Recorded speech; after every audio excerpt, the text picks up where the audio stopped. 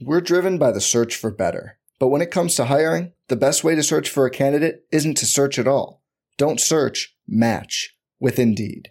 Indeed is your matching and hiring platform with over 350 million global monthly visitors, according to Indeed data, and a matching engine that helps you find quality candidates fast. Leveraging over 140 million qualifications and preferences every day, Indeed's matching engine is constantly learning from your preferences. Join more than 3.5 million businesses worldwide that use Indeed to hire great talent fast. And listeners of this show will get a $75 sponsored job credit to get your jobs more visibility at Indeed.com/Blue Wire. Just go to Indeed.com/Blue Wire right now and support our show by saying you heard about Indeed on this podcast. Indeed.com/Blue Wire. Terms and conditions apply. Need to hire? You need Indeed.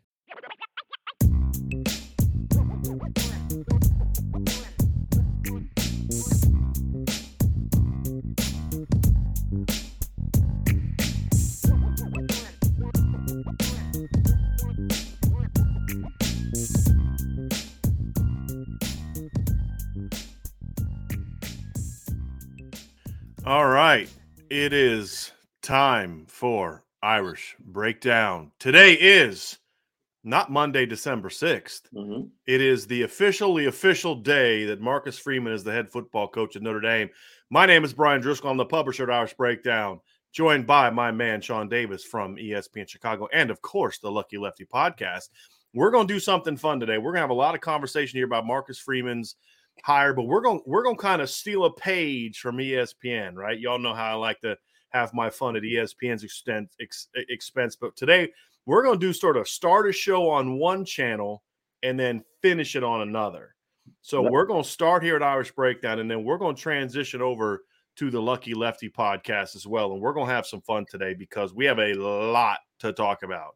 Yeah. And Sean said earlier when we were on the phone, he's like, we're going to be on the thing for 6 hours. And I was like, that's crazy. And then I was like, no, that's probably not crazy. No. So we have a lot to talk about today. So, Sean, let's just dive into it. This was an introductory press conference, unlike one I've ever seen at Notre Dame, and it has nothing to do with Marcus Freeman. Yeah. But I thought the pomp and circumstance was tremendous, not just because of Marcus Freeman and the magnitude of the moment, which I think it signified, but also understand there's going to be a lot of recruits watching this today. There's going to be a lot of people watching this today, and they made it a presentation. This was not a press conference. No, this was a coronation, Sean, more than anything else. Absolutely. And the way it looked from the beginning, I started to see pictures probably about an hour before, and I'm like, oh man, I'm just assuming they're going to hold it like in a room.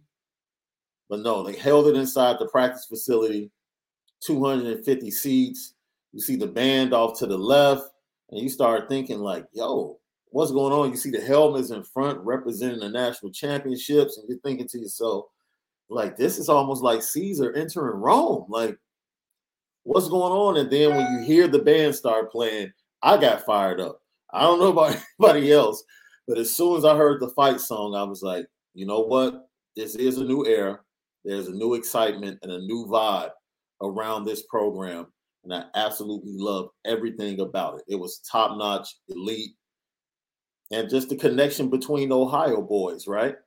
You had an Ohio boy being the master of ceremony, introducing another Ohio boy in Marcus Freeman. There are a lot of connections and a lot of great things as far as the coronation, as you called it today, for Marcus Freeman as the head coach.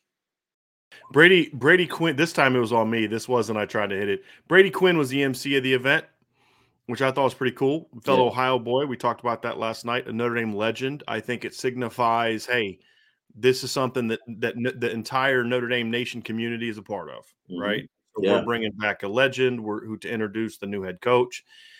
And you look at it, Sean, I thought then Father Jenkins talks, and then Jack talked a couple times, and then Jack got up there the second time, and I was curious what he was going to say. And a lot of people are like, just move on, get to Marcus Freeman. But I actually thought it was really important to hear. At first I was like, okay, Jack, we don't want to hear from you. Let's get to but he said some things, Sean, that I thought were super important. And the first one was he kind of went over the process. He made very clear, and this is what we said on the show. Mm-hmm. Yes, the players were excited about Marcus Freeman, but the players did not hire Marcus Freeman. And he said very clearly, like, it was a disservice. It's a disservice to the candidate, the quality of the candidate, if you just think we did this because the players wanted him. He got this job because no matter what the players said, he was the guy for the job. And I thought that was very, very important. Oh, it's very important. It's one of the things that I talked about. I was just concerned if you're going to give him the job because of the players, that's not going to serve anybody well eventually down the line, because you want everybody involved in the program to be on one accord. And he needs the full support of this entire program on and off the field to be successful and to do some of the things he mentioned that he wants to do here at Notre Dame. So with that being said, I was very much looking forward to hearing from Jack. Actually, I wanted to hear what he said. I wanted to hear him go more in depth about the process. Mm-hmm. Nobody really asked him the question. I kept waiting for who were the other candidates that you talked to, if you did talk to other candidates. Nobody really pressed him on that. And I think you've been open enough to talk about some of those people that he did contact on your show. And with all of that being said, he gave us a peek into not only how he viewed Marcus Freeman just a year. I think it was 11 months almost to the day that he was on campus interviewing for the defensive coordinator position. And he was asked, did you ever think 11 months from that day that you would be the head coach? He was like, heck no, I never thought that would be realistic, but it is the reality today. Yeah. We had a super chat that's relevant to the conversation from Jay Clampett Investments. Jay, thank you for this. He says, tell me Notre Dame changed in front of my eyes today.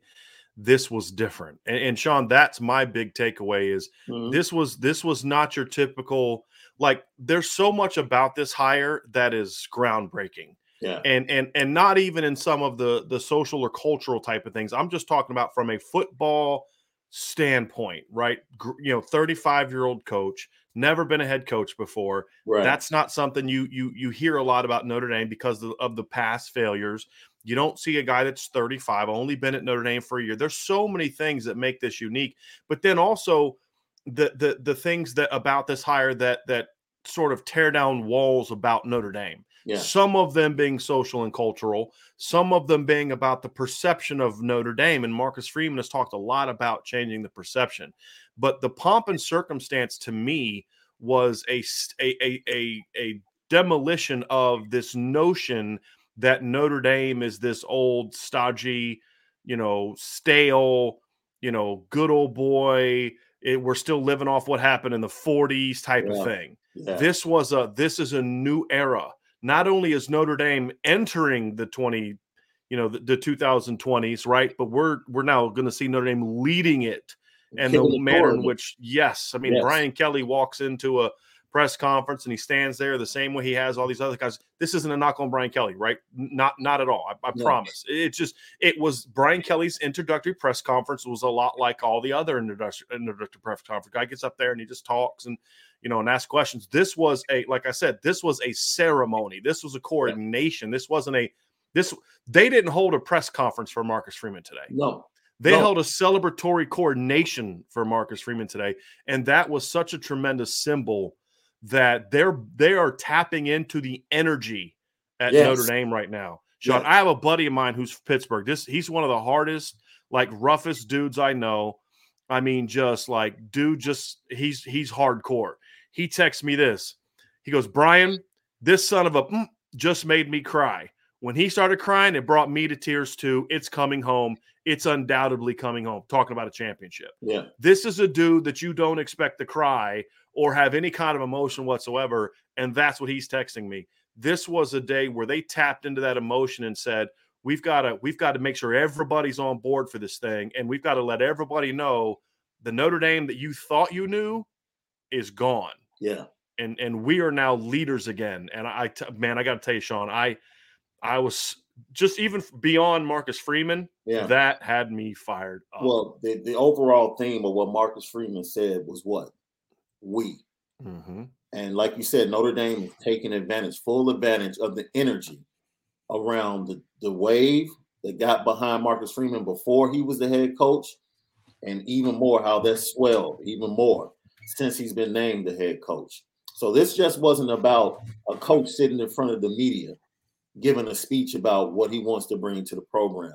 No, this was a meeting of the minds, unique minds in Notre Dame that came together and say, how can we fully take advantage of this opportunity to rebrand Notre Dame on a national scale? Beyond recruiting, beyond the football field, how can we change the overall image of our package of what we have to offer so that we can give a better product to our head football coach to present to recruits? That's what took place today. It was a full rebranding of Notre Dame, the institution, Notre Dame, the football program, and Notre Dame, who's leading. We're driven by the search for better. But when it comes to hiring, the best way to search for a candidate isn't to search at all. Don't search, match with Indeed. Indeed is your matching and hiring platform with over 350 million global monthly visitors, according to Indeed data, and a matching engine that helps you find quality candidates fast. Leveraging over 140 million qualifications and preferences every day, Indeed's matching engine is constantly learning from your preferences. Join more than 3.5 million businesses worldwide that use Indeed to hire great talent fast. And listeners of this show will get a $75 sponsored job credit to get your jobs more visibility at Indeed.com/Blue Wire. Just go to Indeed.com/Blue Wire right now and support our show by saying you heard about Indeed on this podcast. Indeed.com/Blue Wire. Terms and conditions apply. Need to hire? You need Indeed. Hey, it's Kaylee Cuoco for Priceline. Ready to go to your happy place for a happy price? Well, why didn't you say so? Just download the Priceline app right now and save up to 60% on hotels. So whether it's Cousin Kevin's Kazoo Concert in Kansas City, go Kevin, or Becky's Bachelorette Bash in Bermuda, you never have to miss a trip ever again. So download the Priceline app today. Your savings are waiting. Go to your happy place for a happy price. Go to your happy price, Priceline. Well, the first, Marcus Freeman talked during his press conference about the golden standard, right? That's what they're going to live by now. And he went through a lot of things, and I want to listen to that again and kind of chart those things down, and we're going to talk about them at some other point in time. But the first thing he said, I just couldn't get past, right? It was challenge everything. And he started talking about challenging normalcy, right? And I thought, because that, I like phrases that can bleed into everything. Like challenge everything can be something that you take. It's like, I remember a comment that my dad told me when I was a kid, and he would always tell me this, even when he was explaining something to me, like, hey, Dad, I want to learn about this thing going on in the world or this thing in sports. And he'd always say, trust but verify, right? There's that old expression, basically meaning like, don't just believe things because people say things, right? So you can take that into the classroom, you can take that into life, but it's not just about, questioning. It's more about challenge everything, meaning challenge normalcy. So this is what everybody expects Notre Dame to be. Nope, not anymore. We're challenging that. We're challenging what everybody else does. We don't care what everybody else does. We're blazing our own path.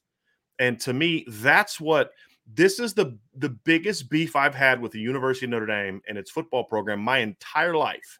Even at times during the Lou Holtz era, was this unnecessary and misunderstood notion of tradition, right? And to me, tradition is about excellence, not about the stadium has to be this, the lines on the end zone have to be this, you can't have grass, you can't have a scoreboard. That's not tradition.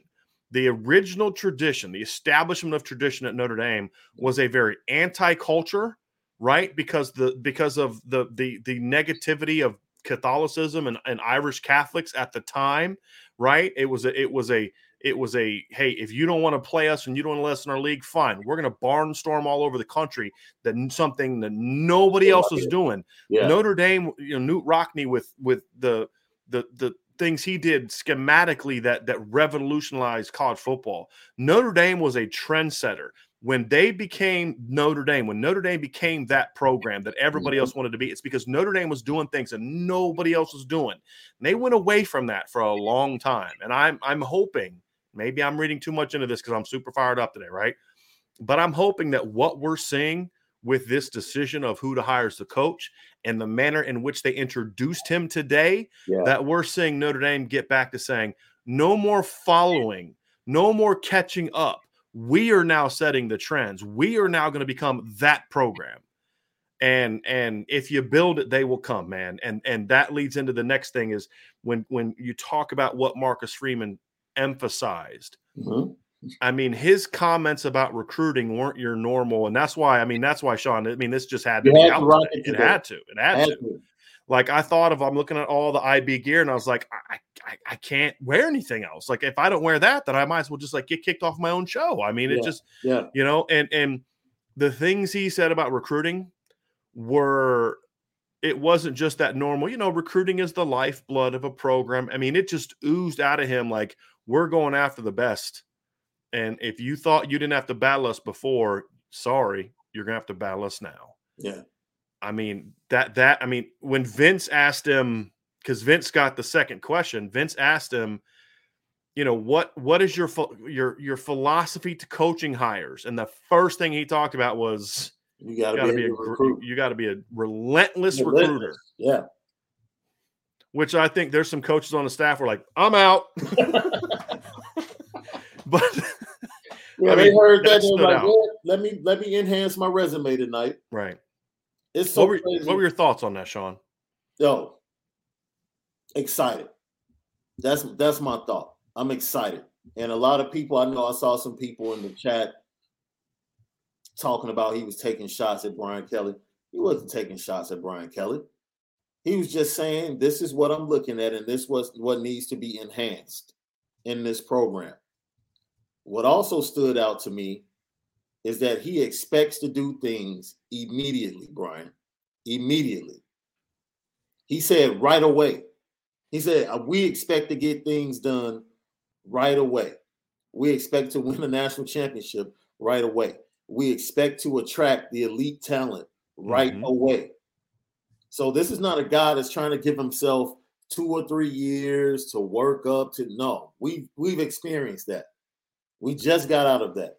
This is a guy that's telling you, Notre Dame fans, your head coach just told you you're close.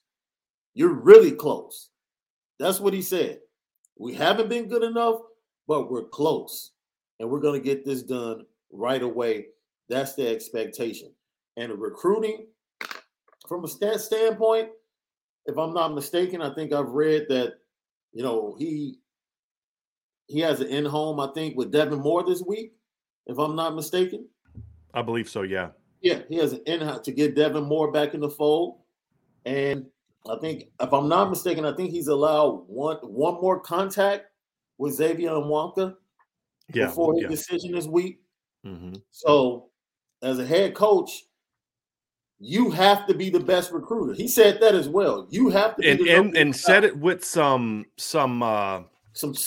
He put some stank on it. You know what I mean? Like he said it with like, if I'm not the best recruiter, we have a problem. And we have a problem. That's important because what we learned from the last 12 years, if the head coach isn't demanding that other people recruit that way, and there's two ways to do it. And I'm someone who has argued in the past, the head coach at Notre Dame doesn't have to be an elite recruiter.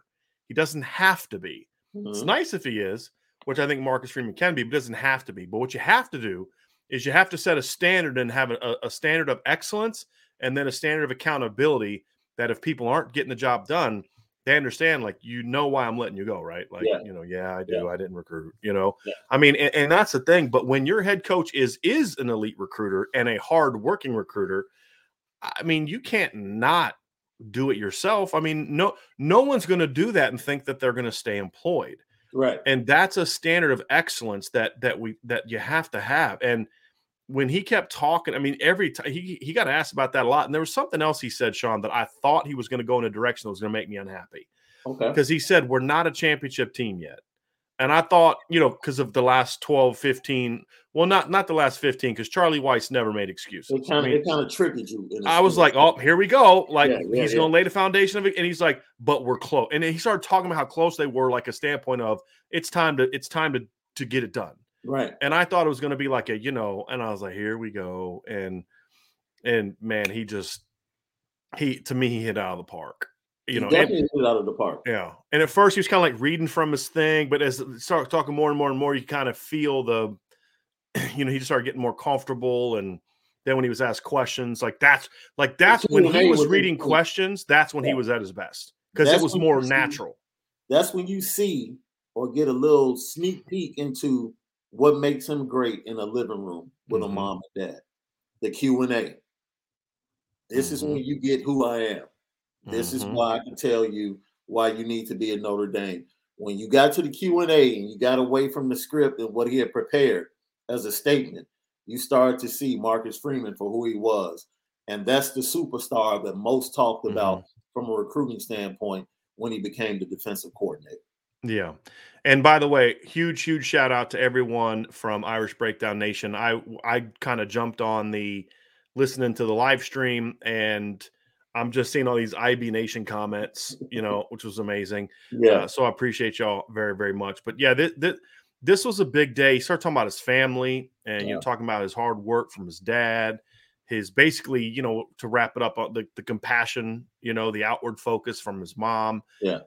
Talked about his kids and his wife, kind of cracked a little joke at his wife. Like, you're usually my biggest. He cracked a joke with his players too, talking about usually. Yeah. Well, most of you don't. The shortcut, which I loved. But I feel like the other thing that hit me, and I am going to kind of take a shot at the previous coach in this one because it matters. Okay. Brian Kelly said, "I haven't even won all of my games yet. I haven't won all of my games yet." Yeah. And then you hear Marcus Freeman talking about we. I mean, that's what you want a head coach to be about. The fact that it was Tommy Rees taking the opening press conference for the bowl game, not Marcus Freeman. Yep. The fact that and the other thing I love too, I back to recruiting, I completely forgot to talk about this. I'm all over the place. I'm so fired up right now. I'm just going to start muting myself because AJ said he gave a super chat and said he's going to give a super chat. I will donate a super chat every time Brian gets excited and accidentally mutes himself today. So there's another one you owe us, AJ, but I appreciate it. But he made a comment like when he was sitting around waiting on Jack Swarbrick to he said, "I just got in my car and started heading towards a recruit." Like that's your immediate, like your go-to. Okay, I don't know what to do right now, so I'm just going to go recruit. Right. Oh man, that had me fired up. But the back to the other part is it's so clear that this is a thing where it's like, yes, I'm the head coach. Ultimately, the responsibility is on me to set this thing right. If we fail, I'm the one getting fired. If there's a problem, I'm the one getting the blame. But this is a we thing. We are going to accomplish this together.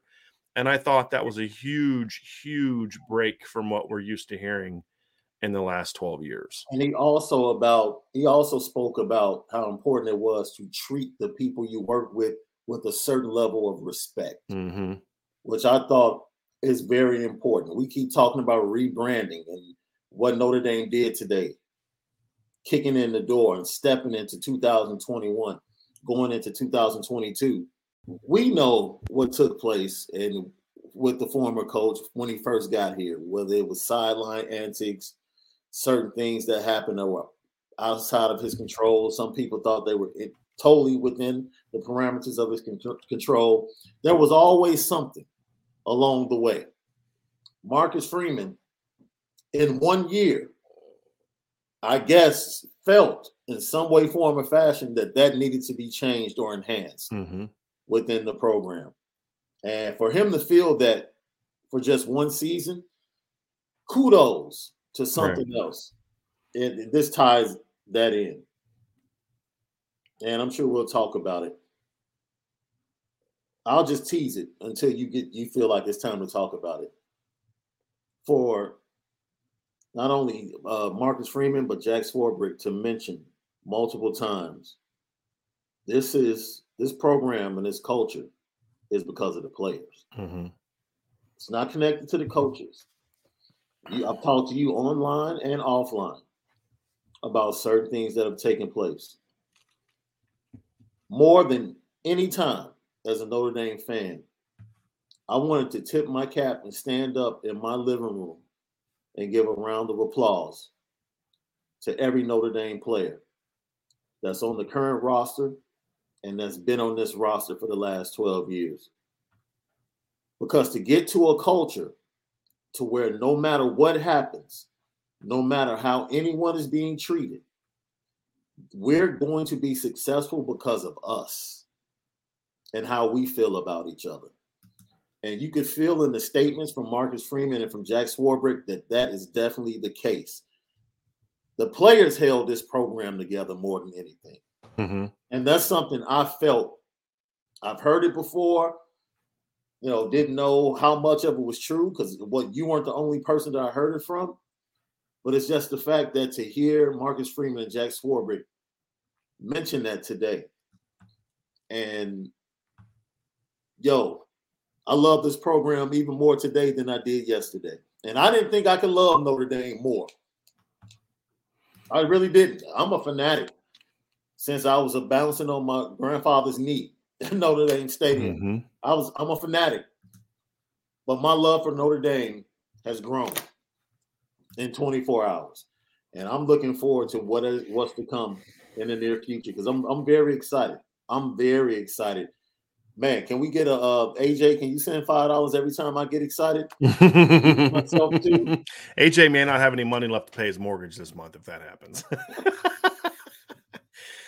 We talked about this on your show last night because I joined you and Malik Zaire last night, and we talked about it because I thought it was an interesting conversation because you had someone who, works in the media, has been around the program for 12 years, someone who has talked to recruits and players and parents and coaches and has built those relationships. And I hear these things. Yeah. And then I kind of throw out what I think and believe. And I want Malik, it's your show. So if you're going to shoot it back or slap it down or whatever, you're going to do that. And Malik was like, yeah, it's pretty much what it was. And it was this notion that, why was the team so successful last year? Well, if you ask a lot of the players that I know, and I'm not talking backups, I'm talking captains, guys that were drafted, guys that are currently earning paychecks to play NFL football. Yeah. It was the brotherhood. I mean, they'll talk about Coach Lee and Coach Easton and Coach Long and Coach Elston and Coach Bayless and guys like that. But when it comes down to it, it was never for in my conversations about, our head coach is so great. And it was always about the brotherhood, right? I mean, and you saw this team really come together.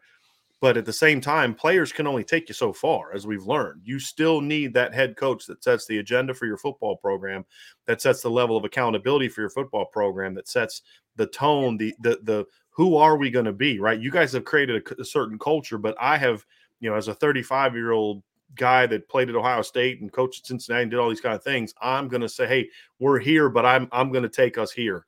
And that's the thing that kind of got me excited about it. And that's also the expectation. I mean, look, Marcus Freeman is not being hired, or the expectation is that he's not just coming in here to keep doing what Brian Kelly did. Yeah. It's to do what Brian Kelly couldn't.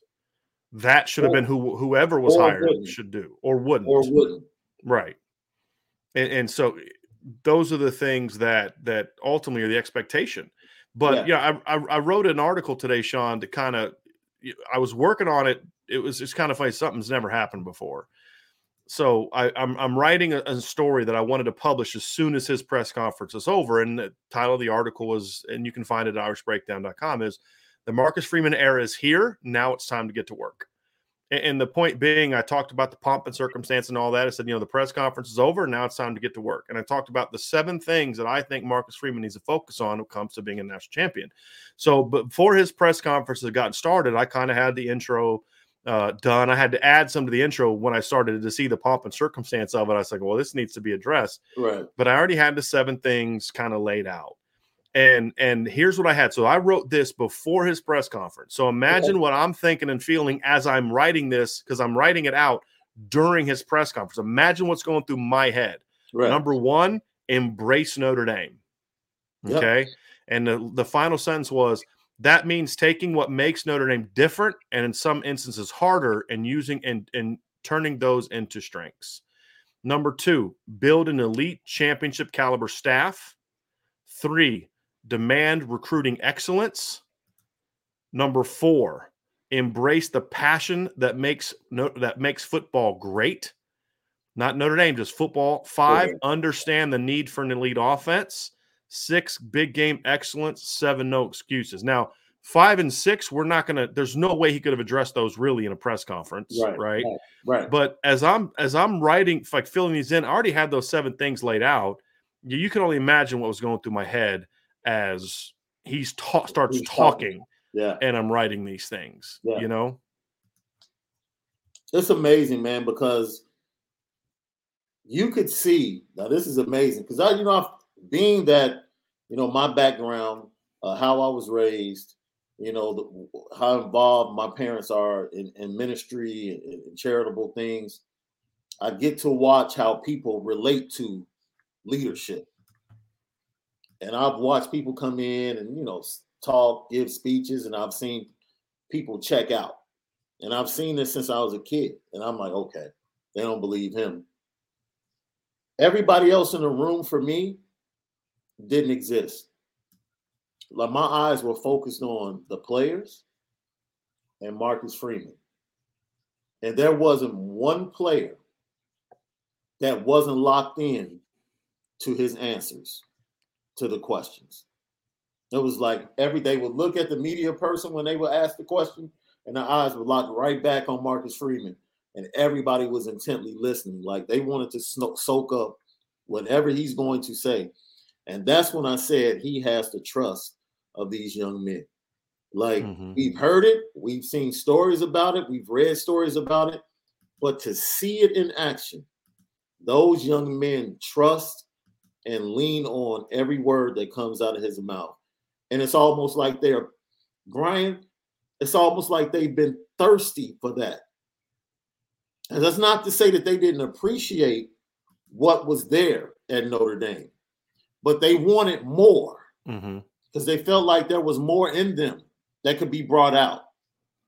And as soon as they heard it, something different, something new, something fresh that could pull that out of them, that extra that they want to give, they were thirsty for it. And they're soaking everything that he says up. They're soaking it up. So it's going to bode well, especially early during his tenure, because he's going to have the attention.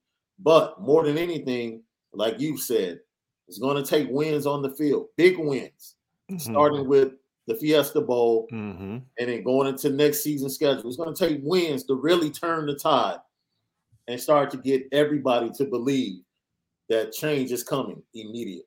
Right. Yeah. We've got some super chats here. Kay Grant with a super chat. Thank you, Kay Grant. Yep. Kelly is a me guy and Freeman is a we guy. Hashtag Freeman factor. And there's been a lot of that kind of, there's been a lot of that I've heard from a lot of people, Sean, is just the words that are used from one guy compared to the other, and I mean, I don't want to turn this into an anti-Brian Kelly press conference or podcast, but it's relevant to what this program needs to be about. Yeah. I mean, I feel like you need to be willing to embrace personalities and while also making sure that you're the leader. They're following you, but within that framework, we can allow them to be themselves and to grow and develop and to say, my job is to build you up. I've interviewed a guy recently for the open recruiting position. And I said to him, look, my job is to build you up. Your job is to help build Irish Breakdown up. But the ultimate goal being, if you want to go run your own website someday, my goal is to help build you up to the point where that's going to happen someday. Well, it's the same thing in coaching, right? And I got to say something, Sean, I didn't get like super emotional other than from an excitement standpoint, but people that have listened to the podcast for a long time, and you're going to know where I'm going with this, because you and I have talked a lot about this. He used it in a different manner, but the one thing I always said to my players, and I would say this to every team I coached, I say, look, at the end of the day, yes, football matters, winning matters. But in 20 years, when we talk and we meet again, it's not going to be about, remember that time you did this on the football field. None of that's going to matter unless when I talk to you, you're a good, I know that you're a good father. You're a good husband. You're a good employer, an employer, that you're making an impact on your community. Right. That's what's going to be so much more important than what you did on the football field when you were 19, 20 years old. And he started talking about like how the players are going to see him. He goes, it's not about what you say, it's about what you do. And he talked about how he wants them to see him being a good father. He wants to see them being a good husband.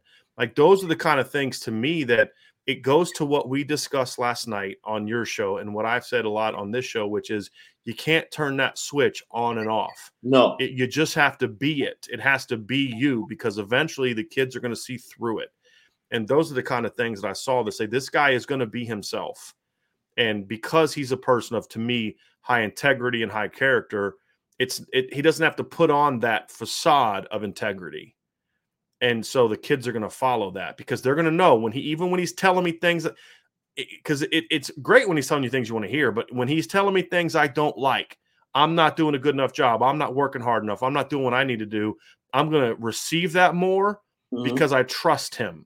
Yeah. That's going to be a big thing for me.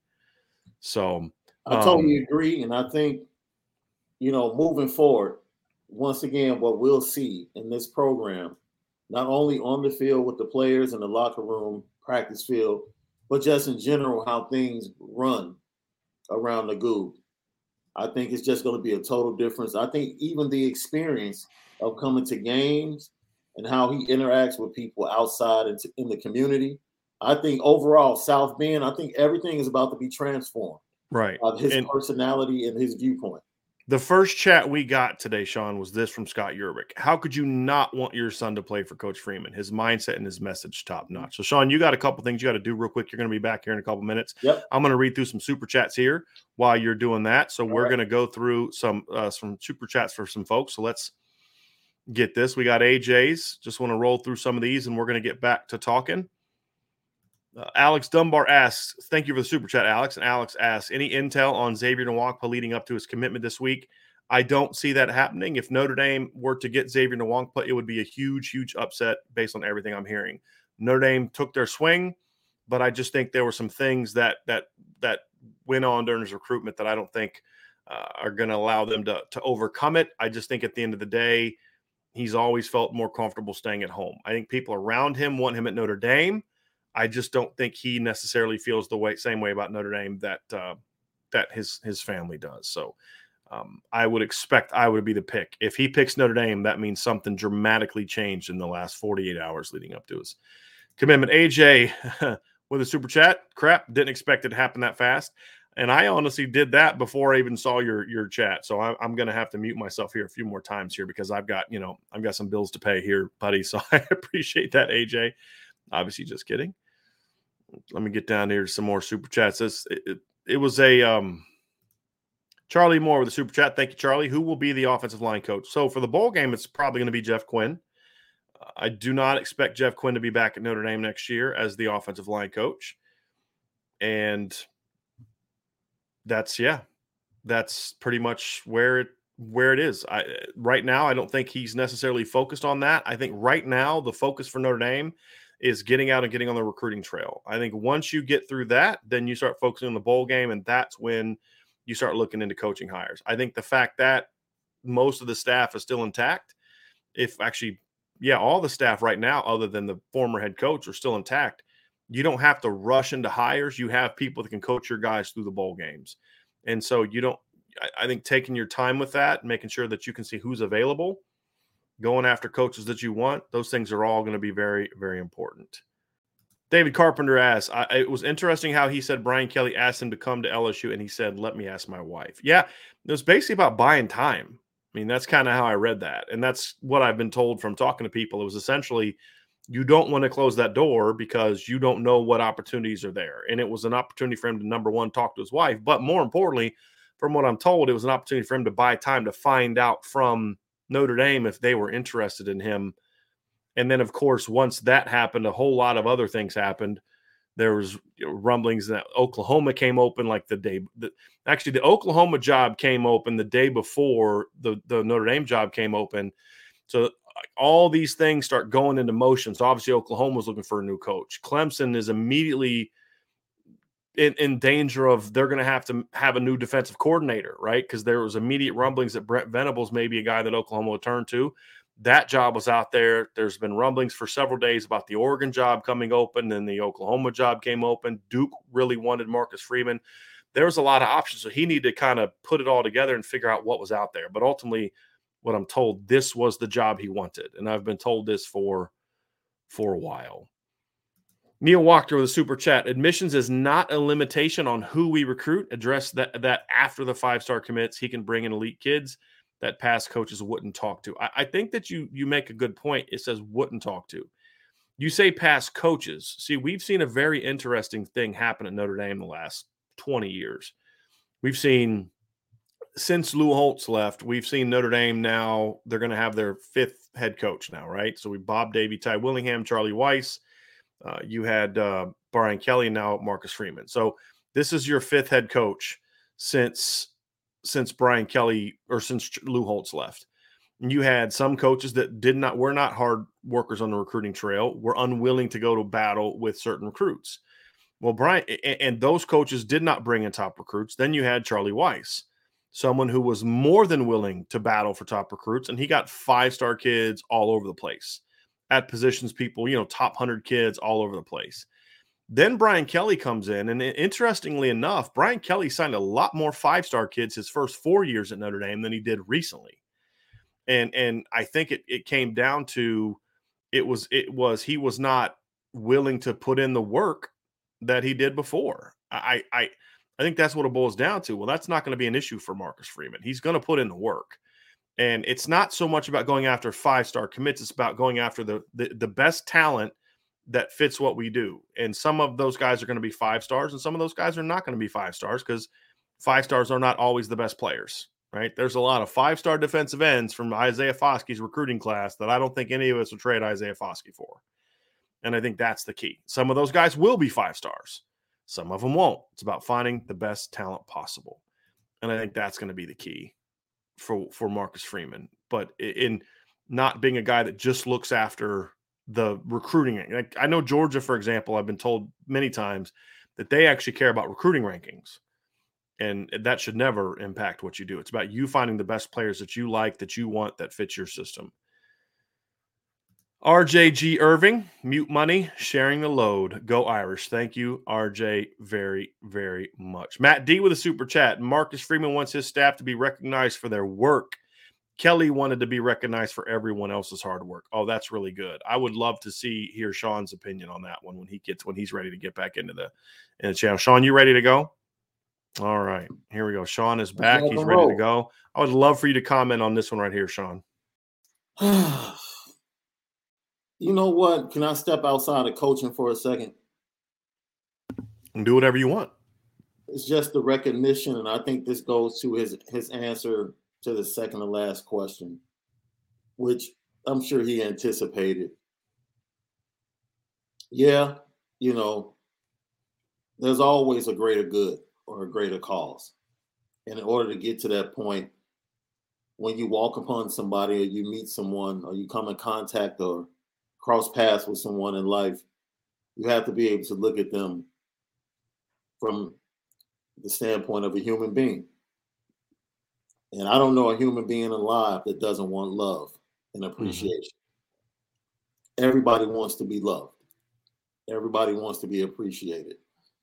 And if you can approach and treat people from that basic premise of human beings all wanting to be loved and appreciated, then when you get involved in a project, a relationship, or some type of bond where you're working with someone, it's easy for those two things to flow because that's how you view each other.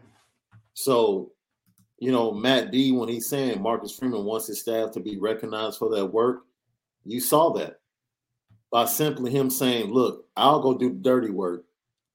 Tommy, you take the spotlight. You sit and talk to the Fiesta Bowl committee. And, you do that. I'll go out here and do some dirty work and get on the recruiting trail. The roles might reverse at some other point. I might need you to do the dirty work. In other words, Marcus Freeman might be the head of this thing, but he's not too good to do the smallest thing that needs to get done. And that's what you need from a leader. You know how you recognize other people and appreciate them? By going down there and getting down and doing the same work that they do. And saying, it's not just about me delegating. I'll work with you. I'll help you. And you help me. Mm-hmm. It's one of the greatest things my father has taught me is that, come down here, clean up this bathroom. Yeah, I know who you are. I know who I am. And I know who you are in accordance to me or in connection to me. But guess what? I need you to come clean these bathrooms. And I didn't like it, but I came to understood the humility it truly takes to be a great leader. because great leaders are looked upon as being powerful and strong. But one of the greatest attributes of any leader in any way of walk of life is the humility it takes, because you can't relate to people if you're not humble. Mm-hmm. You can't. And what you saw before you, or what you have seen before you with Marcus Freeman on multiple times throughout this weekend, whether it's on national TV or today's press conference, you've seen a young man that understands who he is, understands the blessing in him being in this position and how he got here, and is very humble to be at the forefront and willing to do whatever it takes to bring success to this program. And it's not about me. It's about we, as one of the other posters and super chat said. Absolutely. And I commend, once again, for it to get to this point, and I have to keep pointing this out, for it to get to this point, for him to be able to take the reins of a program that's on the cusp, salute to every player that is a part of the culture that got Notre Dame to this point. Not to discredit Brian Kelly in any way, but the players that got the program to this point. Once again, salute to the work that you've done over the last 12 years to get Notre Dame right back to where it belongs and where it needs to be, ultimately, hoisting a national championship and hoisting that trophy. I think when I think of leadership, Sean, I think power is important in a leader. I think that confidence is important in a leader. And, and I'm not saying you didn't. I'm making a point. Yeah. I think that being able to hold everyone accountable, being able to sometimes have a very, very firm hand to say, this is the standard, and if you don't match it, I love you, but you got to go. Right. But the best leaders understand that there's also a level of passion and compassion and respect and appreciation. Like, hey, I'm going to demand excellence from you. Any good coach knows sometimes, and I mean, I think parenting is like this just from my experience, because my dad was like this. Yeah. Sometimes a firm hand was needed, but it was almost always followed by eventually a hug. Yeah. After kicking me in the butt, patting me on the butt, and telling me and helping me to understand why that push was needed, why he had set a standard that I needed to live up to, even though I didn't always agree with that standard or think it was necessary as a 15 or 17 or 18 or 30-year-old. Absolutely.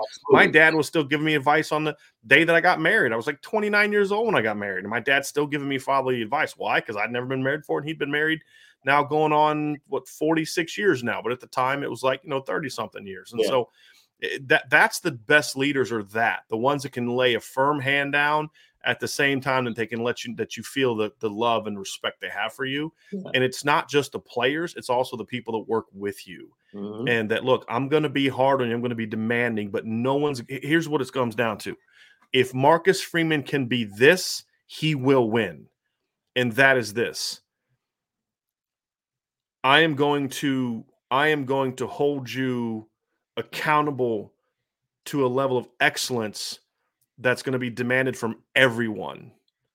And I'm going to be your biggest critic, but I'm also going to be your biggest defender, your biggest supporter, and your biggest ally. Yeah. And those two things are not exclusive of each other. They're the same thing of a great leader. And if he can be that with himself, with his assistants, with all the people that are part of this program, and then with the players, there's no telling where this program could go. Because at the end of the day, if you want to know why I was so hard on Brian Kelly over the years, Sean, and you know where my heart was on this, it was because I knew the players were better than Brian Kelly ever gave them credit for. In his introductory press conference, I wanted to coach the best players. Was a direct slap in the face of what he's been doing here at Notre Dame in the last 12 years and who he had in front of him. Absolutely. And the fact that he always looked at them as a stumbling block to what he could achieve. Yes. And that just really disgusted me, because I feel like for the last 5 years, they've carried him.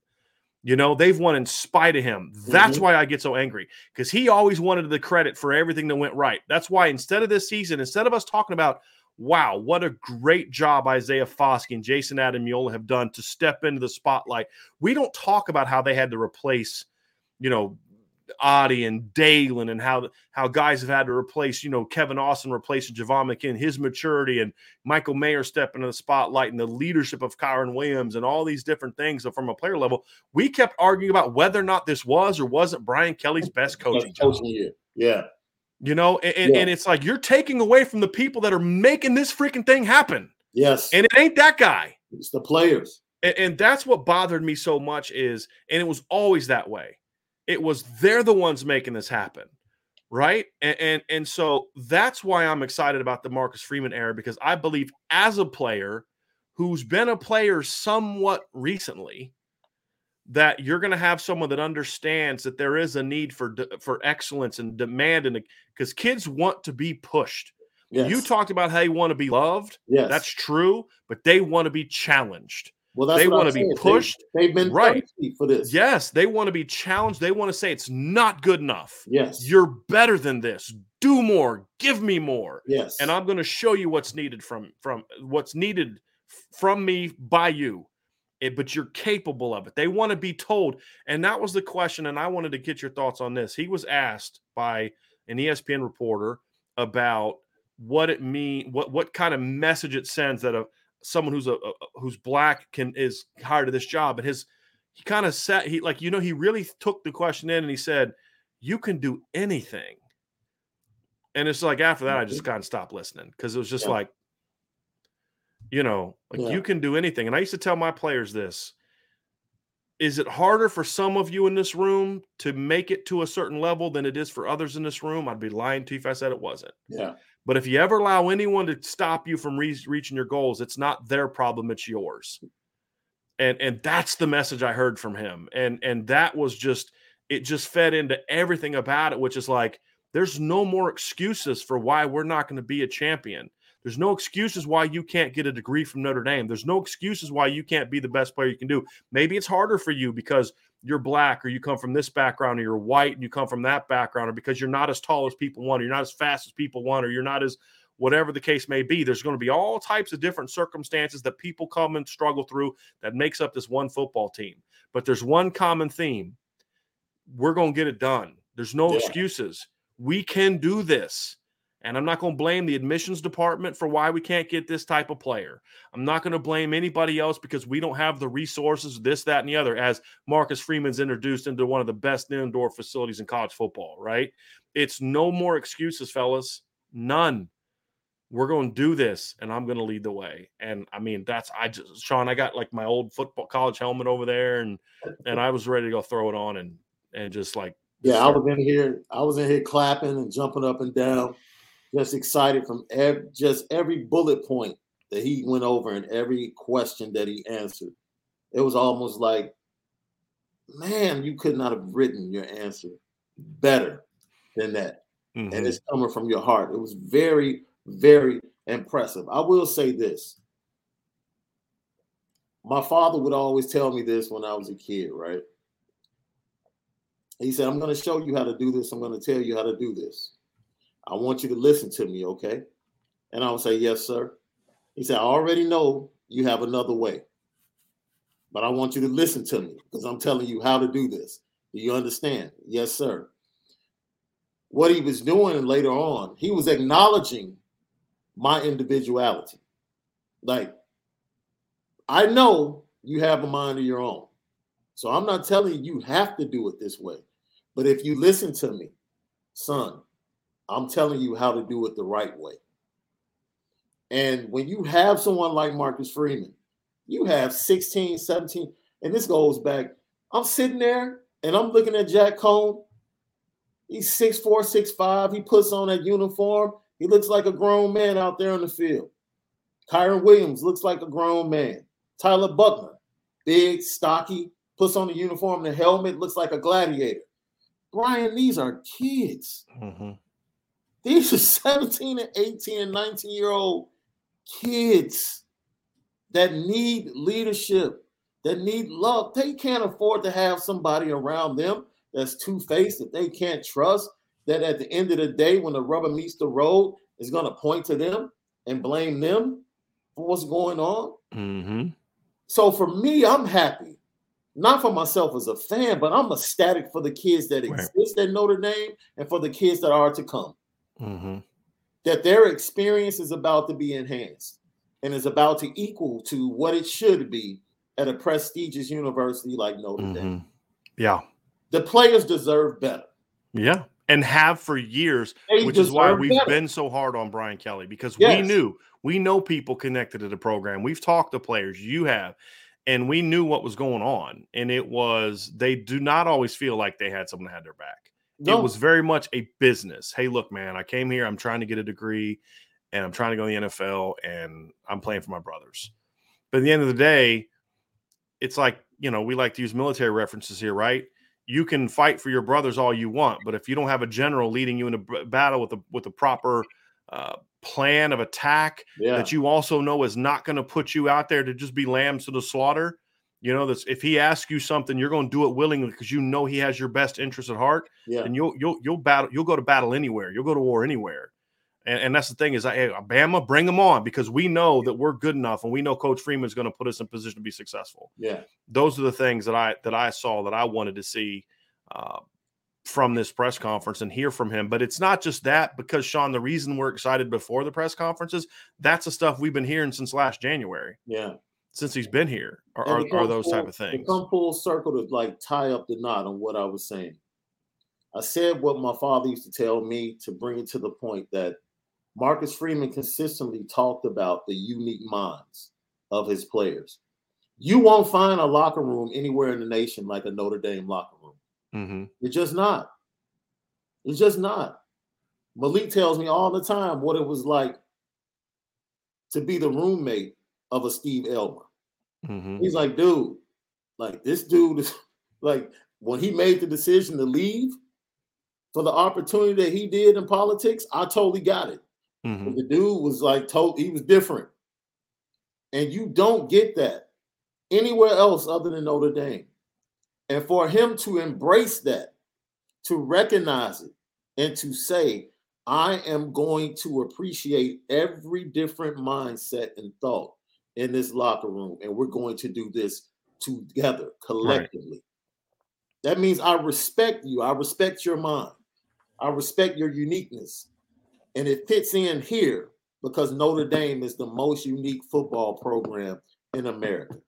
Oh, man, he did everything today, tied everything in perfectly to what Notre Dame truly is and how special it is. Or what it should be. What it should be. What it should be. Absolutely. A couple super chats here before we bring in another special guest. Spark 5219. Listen to the radio back in the era with my parents sitting around the kitchen table. This is the most excited I've been since the Holtz era. Marcus Freeman has it. I've heard that. Sean, I know you have too. We've heard that a lot from people. A lot.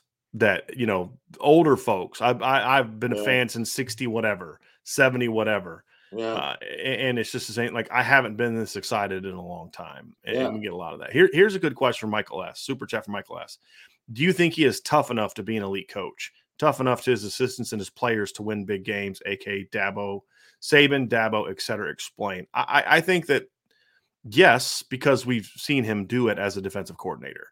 The thing is, just because I love you doesn't mean I'm not going to kick you in the butt when you need to get kicked in the butt, right? And I think sometimes we, especially in this culture now, it wasn't so much a problem when we were younger.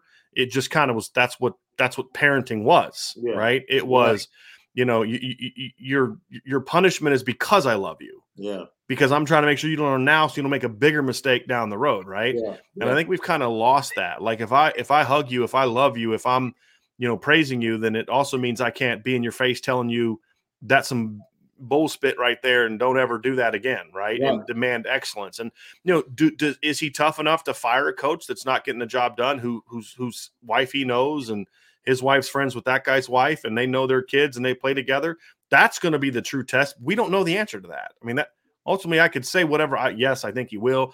I don't know. He's never had to do that before. You never know until you're put in that situation.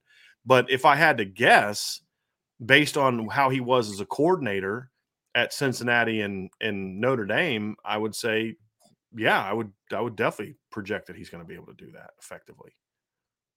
I mean, based upon what I'll just say it, what Kyle Hamilton has said on his own podcast, I would have to think he definitely doesn't have a problem with loving you 1 minute and then letting you have it. Right. When you need discipline, when you need to be told, no, you were wrong.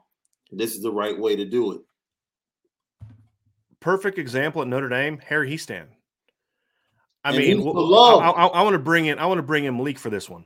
Yeah. If you've ever been at a Notre Dame, Malik Zaire from Lucky Lefty Podcast, former Notre Dame quarterback, is joining the show. If you've ever been at a practice where Harry Hiestand was coaching, you heard curse words like you've never heard before.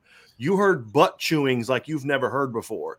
You also had a position coach that no position coach on the staff had more love and respect from his players. Malik, am I right or wrong? Because, yes, I'm MFing you and I'm demanding, but they always felt it came from a place of it's because I believe you can be great. Yeah.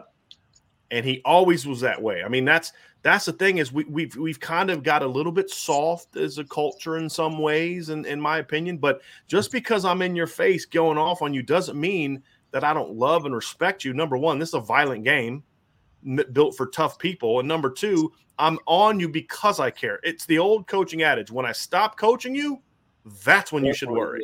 Yeah. Malik, thoughts? That's 100%. Harry Hiestand was the definition of an old school coach that you actually liked.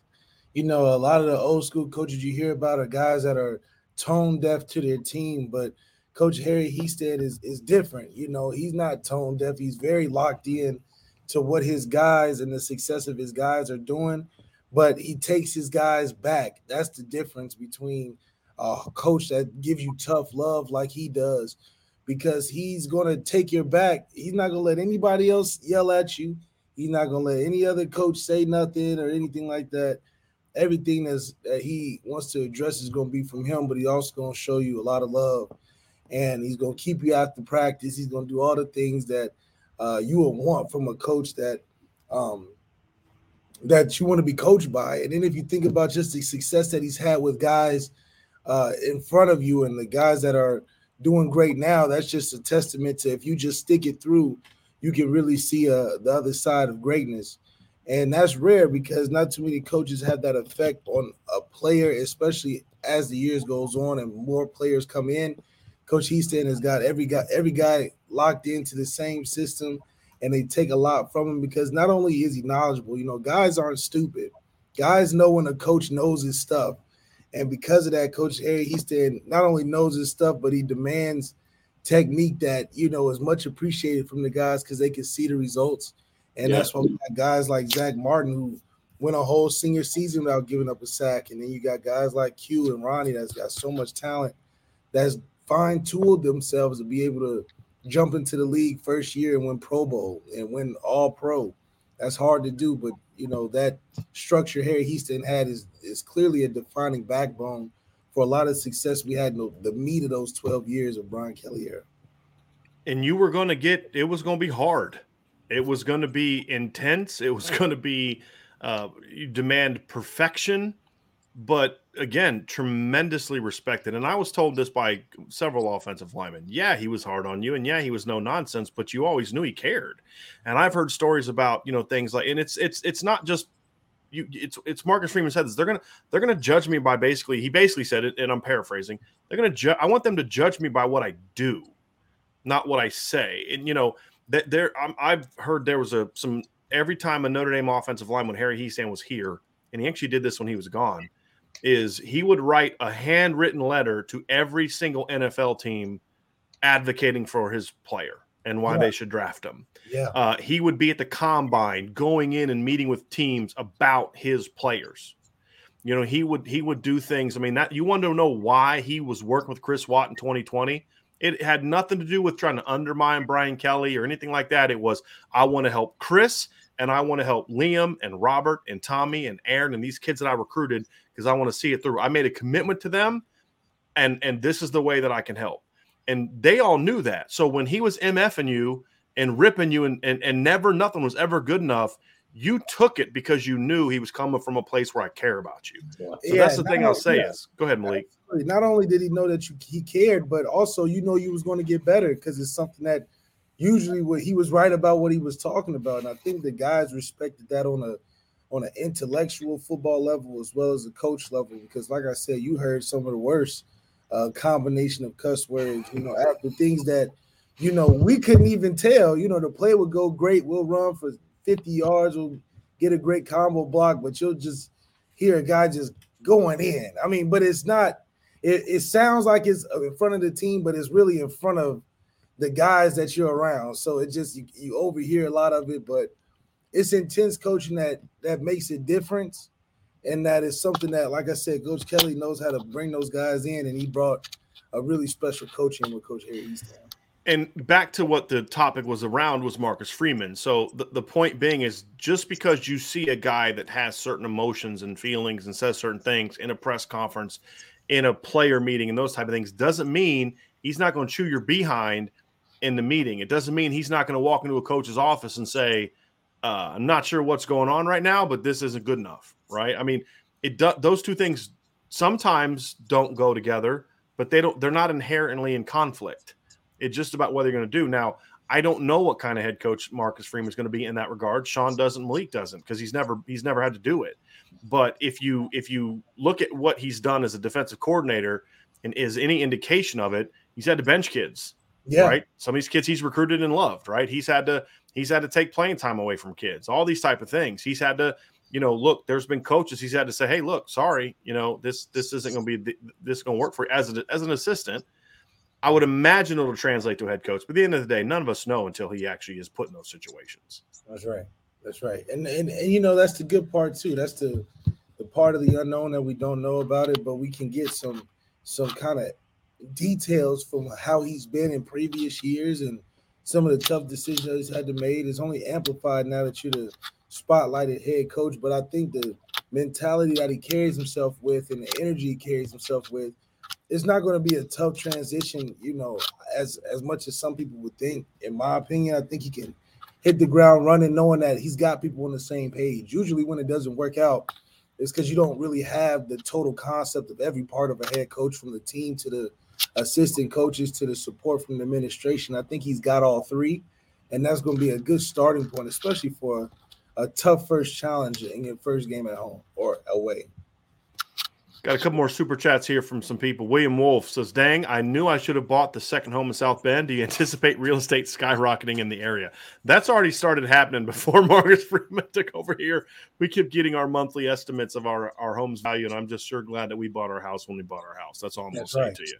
All right, but to the point of that question, I think that's something that I'm curious to see, and I think we're going to start to get a glimpse of it at the bowl game. That's why I want to go to this game, is because there is, to me, a level of excitement surrounding the program that I don't know if we saw before, or at least we haven't seen in the last few years. Even though Notre Dame's been good, there was always this expectation that there was a ceiling that was there because the head coach made it clear that there was a ceiling, and I think that tamped down a lot of people's expectations, and where a lot of Notre Dame fans started embracing, well, hey, look, you know what? 10-2 is good enough, right?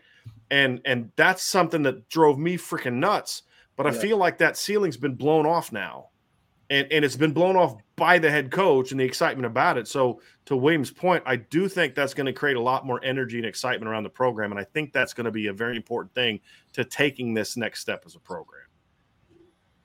Thoughts on that, guys? Yeah, I'm definitely excited. I think, once we win those crucial one or two games, I think it's going to just increase the intensity at school, because that's really what it's talking about and coming down to, is these one or two games, the Ohio State next season, or, one of the big ones that can actually determine our destiny for the college football playoffs. So with this ceiling being taken off and now the sky truly is the limit, I think it's going to get the right encouragement, at least for Airbnbs, to get back in it. I think people are going to be renting those out soon.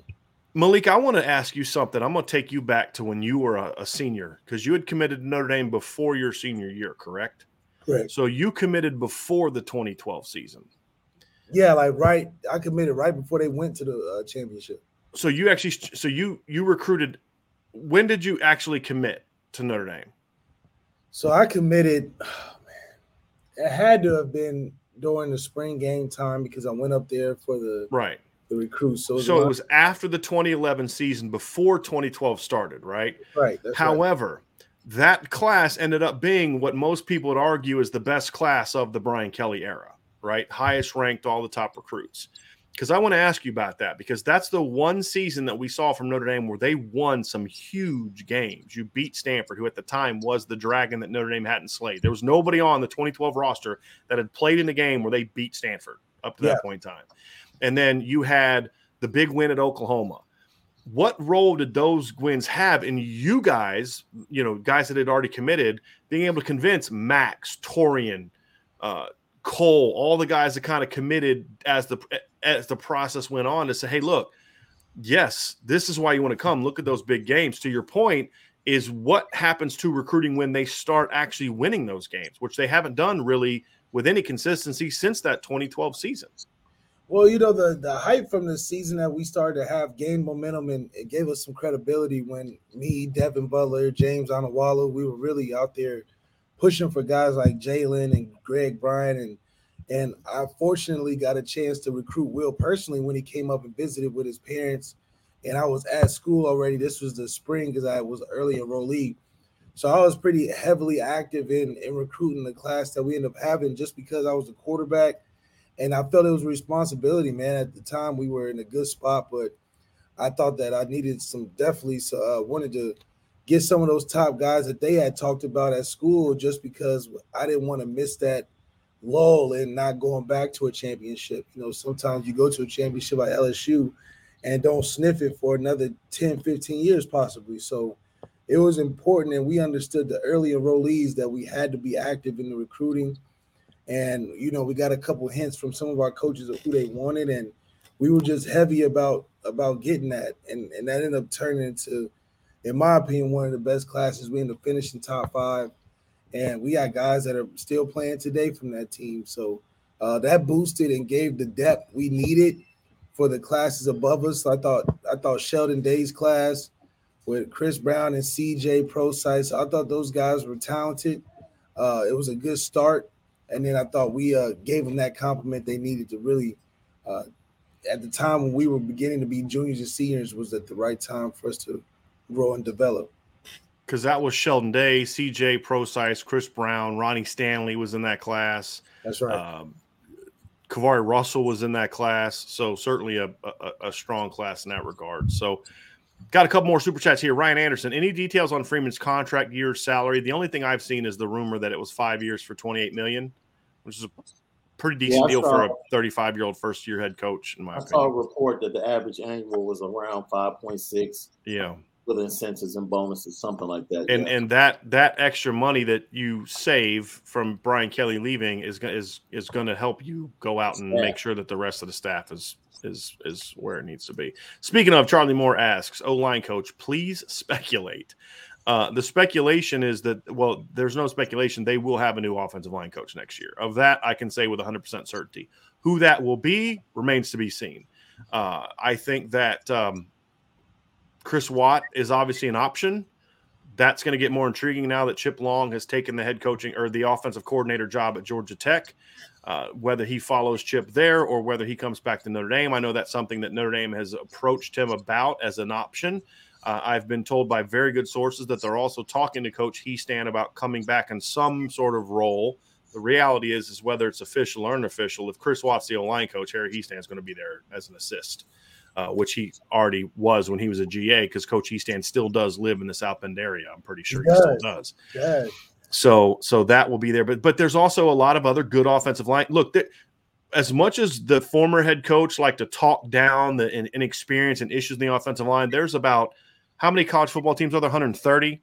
There's about 127 coaches in college football right now that coach offensive lines that would love to have the problem that Notre Dame has had on the offensive line this season, okay, when it comes to the talent that's going around. So we will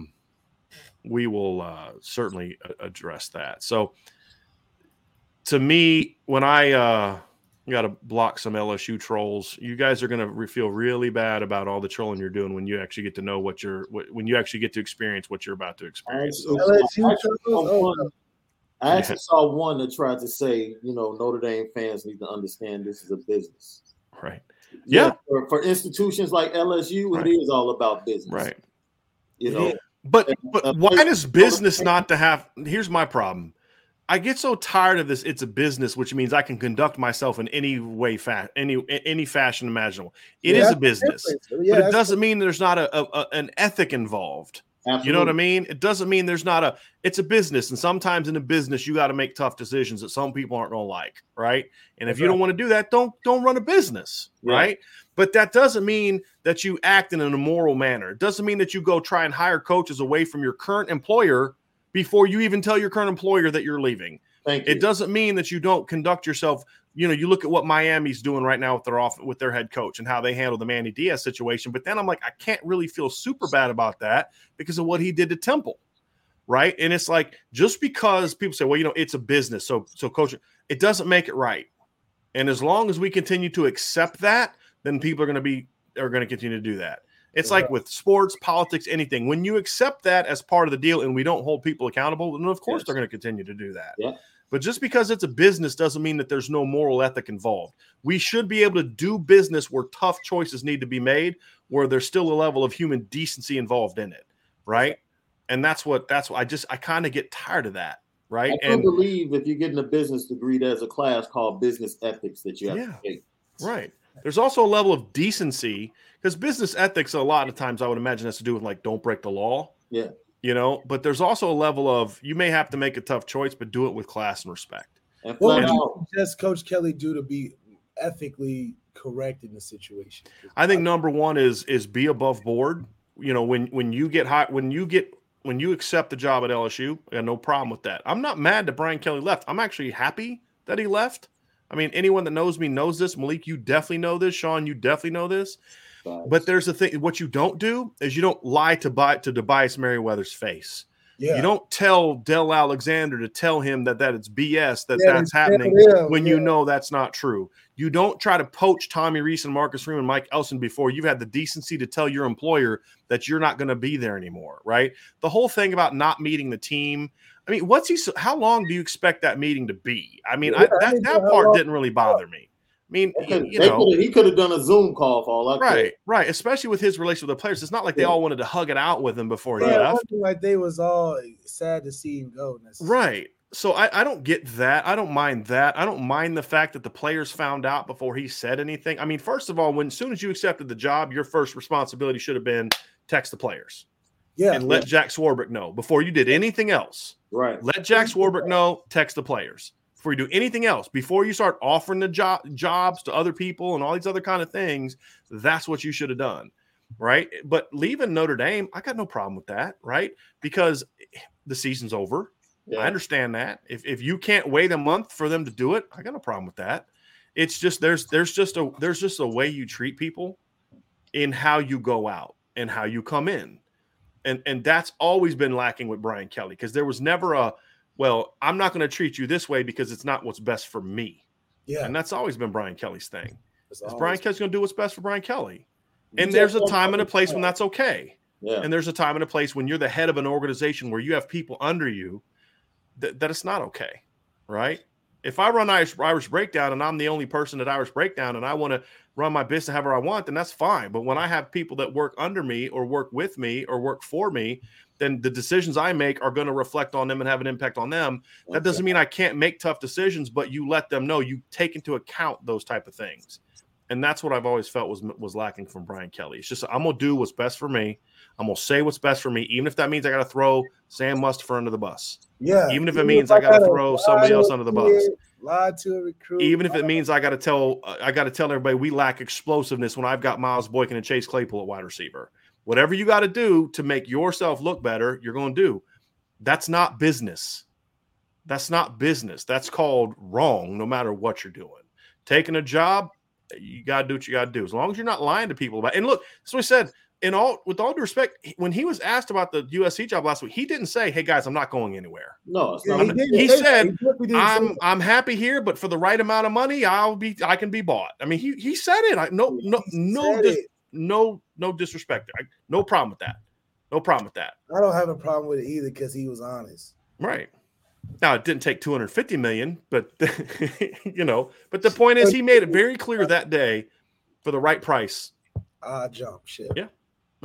Just don't eat my mama's brisket when you just took the job, when you stepped out the room. 3 at least. Okay, 1 serving to eat my mama's brisket for a serving out of respect. Right. Don't go back for seconds and thirds when you know you're about to lie to my face. Yeah, That's literally just took the phone call to accept the job 30 minutes ago, and you're sitting here at my mama's table eating her brisket and barbecue shrimp, and you got the nerve to. Then, like you said, to have Dale lie to me when we call and ask about the rumor. Right. Yeah, you couldn't text him. He had the coach text the kid. Right. Damn. Right. Yeah. So, but is anyone in this chat surprised by that? No. At least he talked to Cincinnati. Malik, you've been open on our podcast saying he lied to you. I mean, it's on TV. He lied to me, but I think it's just crazy that a person that can go to that length for whatever reason at the time that you're going through it. I mean, he's clearly focused on himself at any sacrifice, but that also results in a certain level of consistency. Even though that's a tough way of going about it, he gets the results in a really crummy way. Let me ask you a question. Let's go back to the 4-8 season, right? I've talked to Brian, and one of the things I said is that it showed me, or it was shown to me more than any other time, that the players that have come through Notre Dame the last 12 years are truly responsible for the culture that exists, and Notre Dame being on the cusp of winning a national championship. When you come off of that 4-8 season, or you're going through that 4-8 season, and then you go into the next year and start this run of consecutive 10-win seasons, what is it that's so special about the Notre Dame locker room that's different from any other locker room in America that keeps that core and that culture together? I believe it's just the common goal of understanding what each day is about, and each day we really are close. It's a tight-knit group where you feel comfortable with everybody in that locker room, as opposed to Florida. It was definitely more high school clicked up. You got your guys that hang out with your guys. In Notre Dame, it's a fun professional environment. All the guys are generally the same from an ideal standpoint. Guys that are interested in many different things, not just football, and just the structure that we were in. It just made it easy to buy into the program and really stick together, knowing that we got to travel a lot together. We got these different situations that are coming together, but also think that a lot of us bonded over the frustration of winning in spite of Coach Kelly. I mean, there was things in practice where, whether we felt like there was things that could be done better, but when it came to game day, it was like, okay, let's just play for us and do what we know how to do for each other. And it usually worked out. That's why during those years when we were frustrated about how things may have been called, we just made what was called work. It got us really close together and also made us better. And added an intimidating factor. I think the 2015 team was more intimidating than some of the previous successful teams that we've had. This episode is brought to you by Pepsi Wild Cherry. Pepsi Wild Cherry is bursting with delicious cherry flavor and a sweet, crisp taste that gives you more to go wild for. Getting wild may look different these days, but whether it's opting for a solo Friday binge watch or a big night out, everyone can indulge in their wild side with Pepsi Wild Cherry. Also available in Zero Sugar. So grab a Pepsi Wild Cherry and get wild. If you only have a 401k, you're not getting the most for retirement. Wait, what? Add a Robinhood IRA on top, then they'll boost it by 3%. You can do that? And if you transfer in any retirement account, you get 3% on top of that. Is there a limit to the match? No limit. Robinhood Gold gets you the biggest contribution match of any IRA on the market. Sign up for Robinhood Gold at Robinhood.com/boost by April 30th. Subscription fees apply. Investing involves risk. 3% match requires gold for 1 year from first match. Must keep IRA for 5 years. Match on transfers subject to additional terms and conditions. Robinhood Financial LLC, member SIPC. So I want to get down here to a couple comments because I want to make sure people understand where we're coming from. Hugh Dempsey says, I agree with you guys are saying about ethics, but we as Notre Dame community did not mind poaching BK from Cincinnati before their bowl game. So that rings a little hollow to me as an ND fan. I think you missed completely what we said. And we spoke against that. I know Malik and I spoke against that. Well, my thing is I have no issue with a coach leaving after the regular season. I mean, that I don't like it, but that's the way the business is set up nationally, right? It's just the way college football is set up. If you don't like it, then what you need to do is have a freeze on coaching hires until after all the games are completed. Yeah, exactly. Right? And then move back signing day to March, so kids have more times to deal with the signing days. Making, you know what I mean? Those are things you do. To stay on schedule, and like Lincoln Riley had to be there before the recruiting date, November 28th. Right. LSU gave Brian Kelly a deadline to accept or to not take the job. That's why Billy Napier turned it down. Right. Now, in Billy Napier's case, he had other options. He could have said, screw you, I'm going to Florida. Brian Kelly wasn't in that same situation because USC and, I don't know about USC, but Florida had basically told him they weren't interested. Okay, so it was a different situation. None of us are saying we have a problem with – I don't think you guys are saying this. I don't have a problem with him leaving Cincinnati to come to Notre Dame. I don't have a problem with him leaving Notre Dame to go to LSU. As I said, I'm kind of happy about it. It's about how you do it. That's the difference, Hugh, and I want to make sure that you understand that. None of us have a problem with coaches being poached. It's legal to do that. I think, again, there's a right and a wrong way to do it. And so when you tell a guy, hey, like perfect example, one of the many reasons I don't like Urban Meyer. Urban Meyer, they knew that Greg Madison was going to leave that offseason to go to Florida. This was back when Omar Hunter was being recruited. And Urban Meyer lied to Omar Hunter, and they told Greg Madison, don't say anything until after signing day. They all knew he was going to leave. They lied to these kids' faces, right? And so my thing is it wrong that Greg Madison went to the Baltimore Ravens? It is not. Was it wrong that you flat out lied to a kid's face about whether he was or was not going to be there? I remember dealing with this with a kid that ended up signing with Georgia. He was going to commit to Georgia. He sat in the office with Mike Bobo on a Saturday, and Mike Bobo assured him that he wasn't going anywhere and he was going to stay. And by Sunday, he had accepted the head coaching job at Colorado State. You know, these coaches want to act like they were just hanging out. I was hanging out mowing my yard. Right. And USC just called and offered me a job and said, 5 minutes offer. And I had, you know what I mean? Like, that's not how this happens. Because they play it up so well. They get mad at their press conference. Oh, I would never, da-da-da. And they act like, it was just like Brian Kelly was just driving back to the airport, and LSU was like, hey, are you interested right now? Like, this is a Black Friday sale. Like, join now. Or Black Friday on head coaches. Yeah, miss the chance. And he just was like, well, I guess I'm going to take this chance it's not possible. But what do they make too much money to just be picking out of a hat? Yeah. And they always say if you lie, that means you have to lie to keep up the lie. It only gets worse because then the stories get crazier. You ate everybody's Thanksgiving plate, right? And kissed a couple babies in the house, and had talk with grandma one-on-one for about 30 minutes. Right. It's hard, but to do it with a straight face and then go down there single-handedly and fake an accent on top of that, I mean, this guy's a character. My whole point is the players have I'm glad, and that's the reason why I really wanted to get your thought process on the culture and how Notre Dame players have kept this entire program together is because, one truthful act eliminates everything and every other domino that failed. If you simply are honest and call Jack Swarbrick and say, Jack, I've decided to go to LSU. And if you inform your coaches and your team immediately of your plans, you don't have your assistant coaches sitting in front of a recruit with no idea what's going on. And you don't have to lie to them. You don't have to lie to that young man. You don't have to lie to his parents. But because you couldn't be honest up front, you had to continue to lie to keep up the original lie. That is the issue. Not the fact that he chose to go to LSU. He had an opportunity to do it with integrity, and he chose the other path. That's the issue.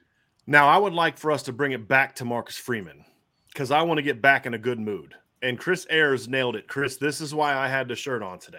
Okay. Normally this is just for recruiting, but the gap closer shirt is on because, as he said, Marcus Freeman is the ultimate gap closer. We're going to find that out. We don't know the answer to that, but I can say for myself, I can speak for Sean. I have not had this specific conversation with Malik. So Malik, you tell me if you don't agree, but that's what Sean and I think has happened. And that's what I know Vince thinks has happened, is that Notre Dame has landed the coach that is going to be able to take them, we believe, based on what we've seen and what we anticipate from him, that can be that guy that ultimately closes the gap on Bama and Ohio State and Clemson and Georgia and stop using excuses why they can't beat them and actually starts beating them. That's why this shirt is being worn today. That's right.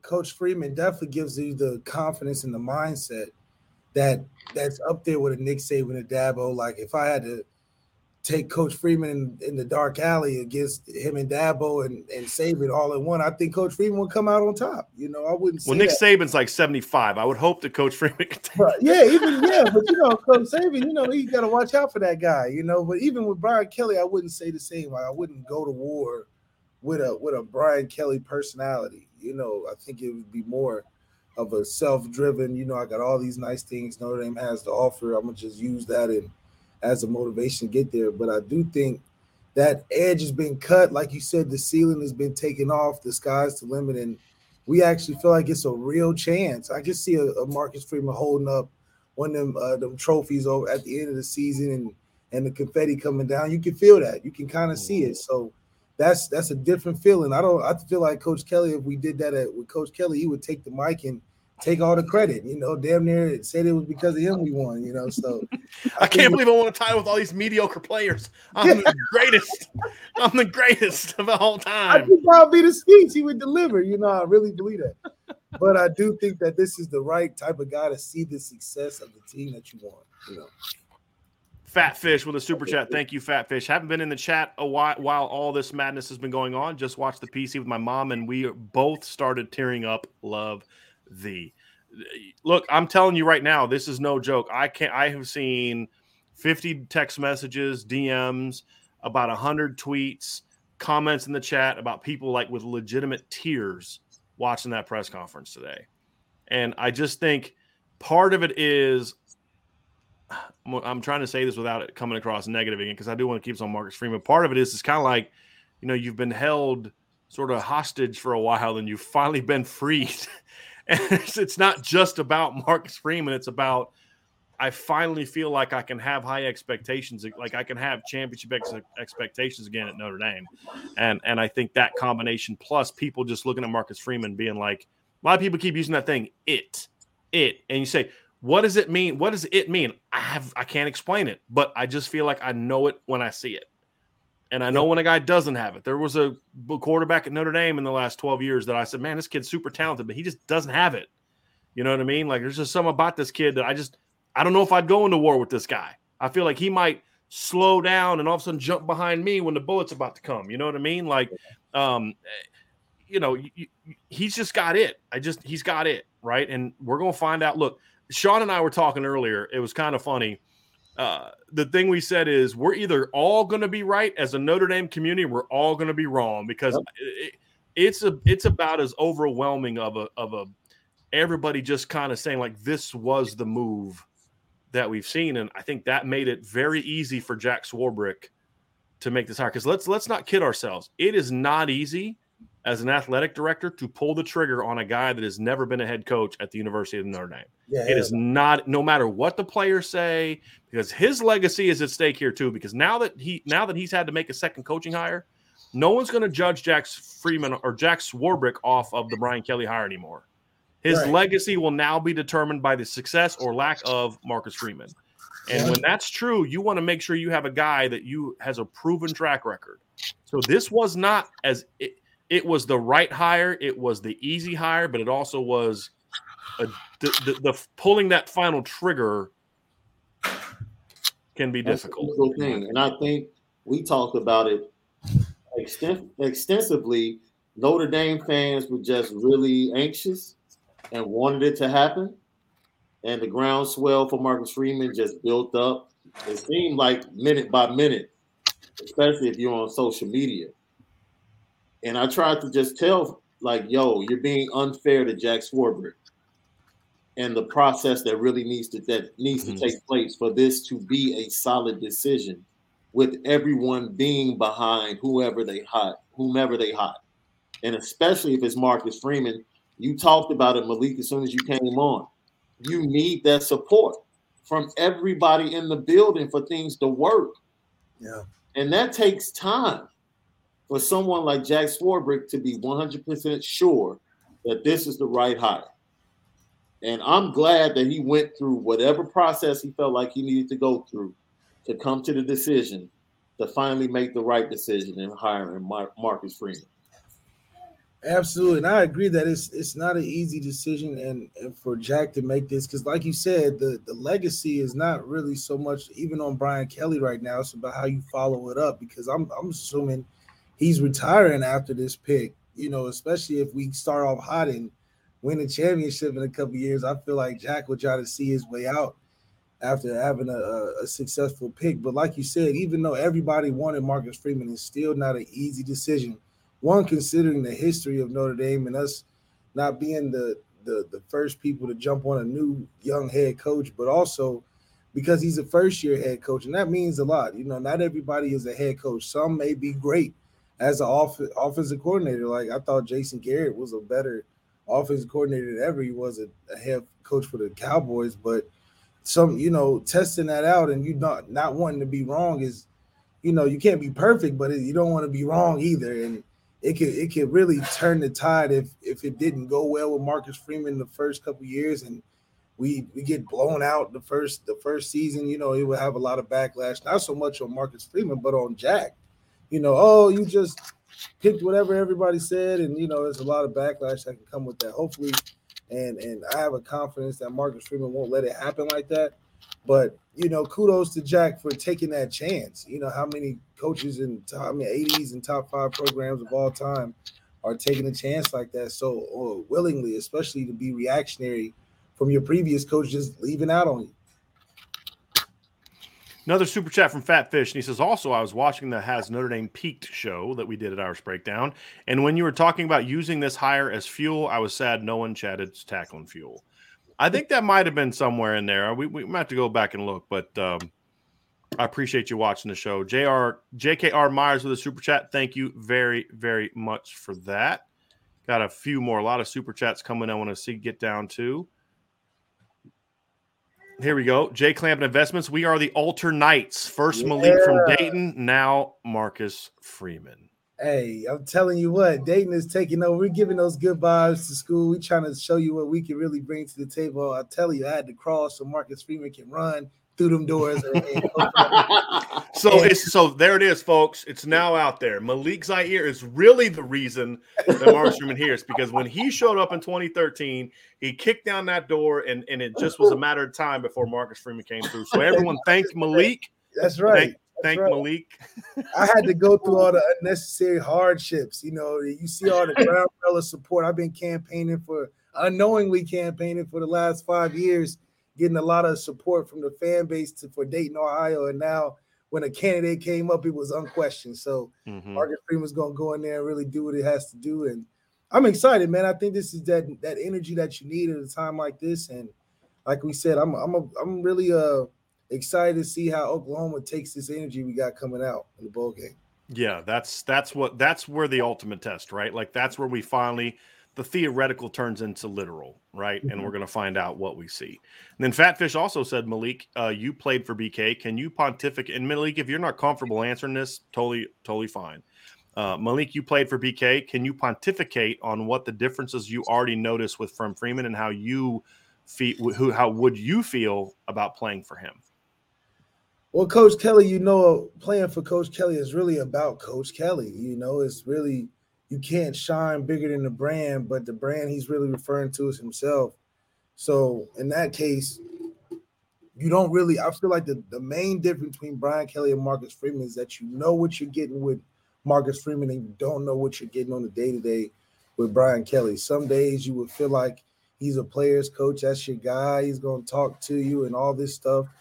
And then some days he might walk by you like he's never seen you before, and you're not going to know because he's always keeping that political do right answer, So I think with Marcus Freeman, you get a sense of genuineness to where if he tells you you suck, you probably suck. That's just his honest view, but he's not trying to say it out of spite or anger. He's going to, tell you the truth. And I think that's a huge difference from a player's perspective because that trust level is what really keeps a player there. Usually when players leave, they just stop trusting what is going on around them. So I think the trust level and the genuineness of what you're going to get from Marcus Freeman and a relatable guy every day as opposed to a coach that's probably had thousands of football players. And at this point for him, it's just about getting to the next check. So that's the main difference. And I think just moving forward, the guys will feel more refreshed. They don't feel like the Marcus Freeman knows so much more than the players do to where they can't relate. I think it's a learning experience for Marcus Freeman and the players, to develop a relationship to where, he's learning too. I don't think he knows all the answers that Coach Kelly probably would be more comfortable with at the time. So everybody's on the same path of getting better.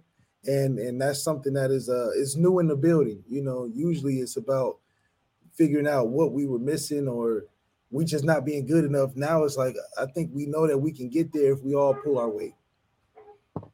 Michael S. with a super chat. Michael says, by not having a secure O-line coach now, won't that hurt us with recruits who would want to know who the position coach is before signing? O-line is the core. A couple quick things on that. Number one is, for all we know, they know who the O-line coach is going to be, and they're already telling recruits. I'm not saying that's the case, but the second part is, at the end of the day, that is an important thing. But some of these kids have been committed to Notre Dame for a long time, and some of these kids like Joey Tanona, Ashton Craig, Ty Chan, they committed to Notre Dame because Notre Dame is Notre Dame, right? And the tradition there. So you also have your offensive coordinator coming back. You're retaining your head coach came from within the staff. There's a level of continuity that's going to make these young men feel confident and comfortable. And any that aren't confident and comfortable won't sign in 2 weeks, or actually now it's going to be 9 days, and they'll just wait till February. Okay. But I think most of these kids understand that, I guarantee you this conversation has happened, and I can't tell you this firsthand, but I guarantee you if these coaches are who I think they are, hey, listen, you guys understand I'm the offensive coordinator, or if Marcus, I'm the head coach. We understand the importance of the Notre Dame tradition on the offensive line. I went through that as a player. We've seen it here. I can assure you that we are going to get the absolute best coaching situation possible. And for kids who want to be here anyway, that's all they need to hear. Yeah. Right? Because there still is a face that they know. It'd be different if, like, you had a new staff coming in, they hadn't hired a new O-line coach yet. They know Tommy. And actually, to be honest with you, some of these kids, Tommy Rees had as much, if not more, of a role in landing than Jeff Quinn did. That's just a fact. Yeah. So there's still that continuity, which I think makes them willing to take that risk. But at the end of the day, if they hire someone they don't like, they can get out of their letter of intent and go somewhere else. I mean, that it's much easier to do that now than it was 10 years ago. That's the reality of it too. Go ahead, Malik. And I do think that having Chris Watt as the O-line coach and Tommy as the OC is just no different than them playing together. I think there's just a lot of synergy and what they'll be looking for from each other, considering they literally played with each other in the same type of position. So that synergy is there. It makes sense as a hire. But even if we don't go with Chris Watt, it just finds hard for us to not hire within some kind of ranks of familiarity. I think the one thing that will hurt us if Coach Freeman gets a one-off O-line coach that has no ties to what we're building right now specifically, only because I think the closer to home hires that you can have for a first-year head coach, the better, just because they can understand the landscape and make his job less challenging or something he has to worry about on a day-to-day. RJG Irving, a business executive contract includes an extended notice period and non-compete clause and an anti-poaching clause. Not quite a business yet. Okay, it's still a business, and this particular business clearly doesn't have that. But as from a head coaching level, there are those things because they're called buyouts, right? I mean, you can poach a coach, you just have to pay for it. You can't do it for free. And all these coaches, you're paying money. That's what's so funny. A year ago, all these schools were clamoring, "Oh, we're poor and we're because of COVID, we're not making money and we're hurting and we're all this revenue, blah blah blah blah blah." And now they're just spending money like it's like they're running like if they like kind of joked about Brewster's Millions, right, with our Thanksgiving thing. Like that's how they're acting. Like I got $30 million I got to spend, and if I don't spend it by next Thursday, then it's going to get taken away. They're just throwing money around, which I kind of find quite hilarious after everything that we heard the last year about money. Mike Hoff with a super chat. BK, decent coach, crappy guy. Good luck, LSU. I'm going to say I think Brian Kelly's better than just a decent coach. I think he's a very good coach.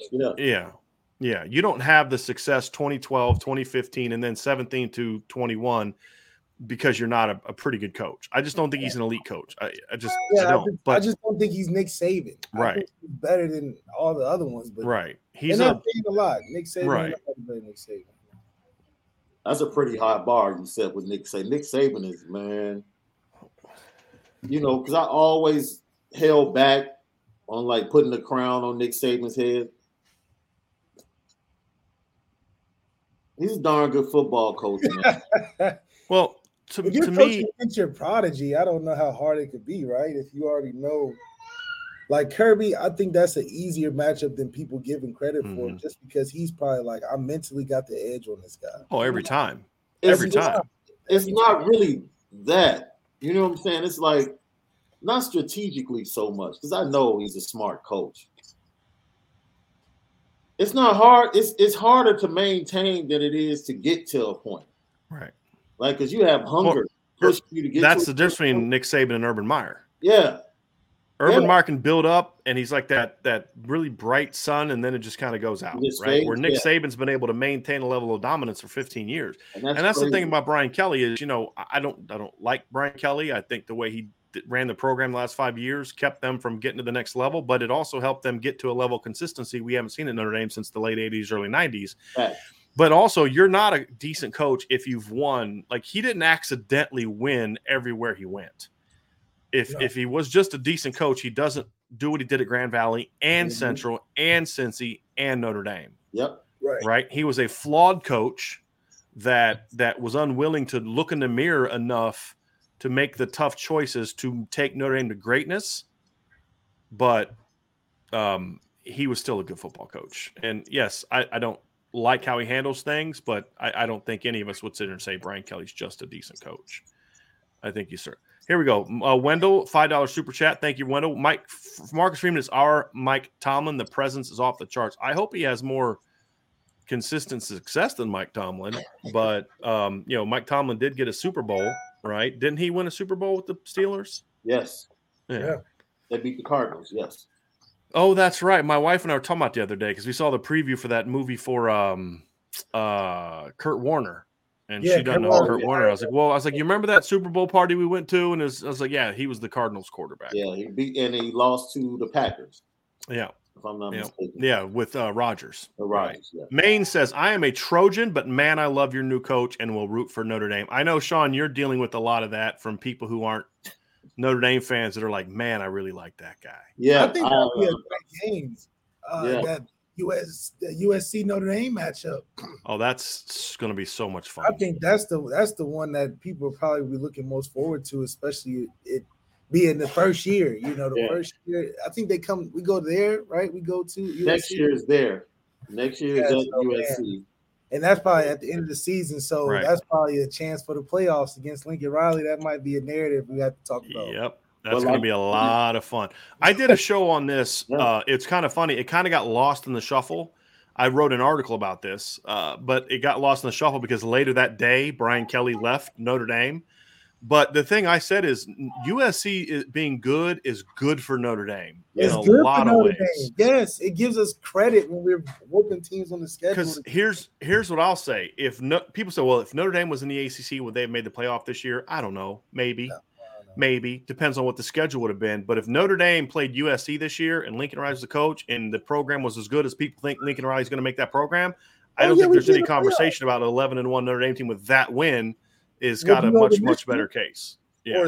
Or Cincinnati, it would give us that we would definitely bump up. Yeah. Hey, Now, go ahead, Sean. No, because I'm sitting here and I'm actually enjoying the chat as we're talking. Look, man, I don't like when people don't give credit to people because they just happen to have talented people that they work with. Yeah. Like college football is just not rolling out with 5 stars because every 5-star doesn't work out. You can't trust stars.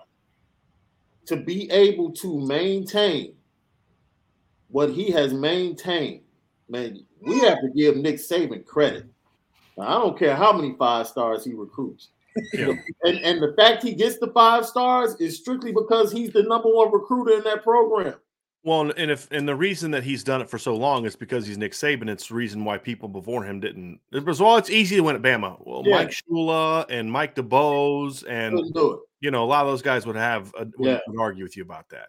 Charlie Moore with a super chat. Malik, love how you bawled. You're muted, Malik. You're muted. Not just me.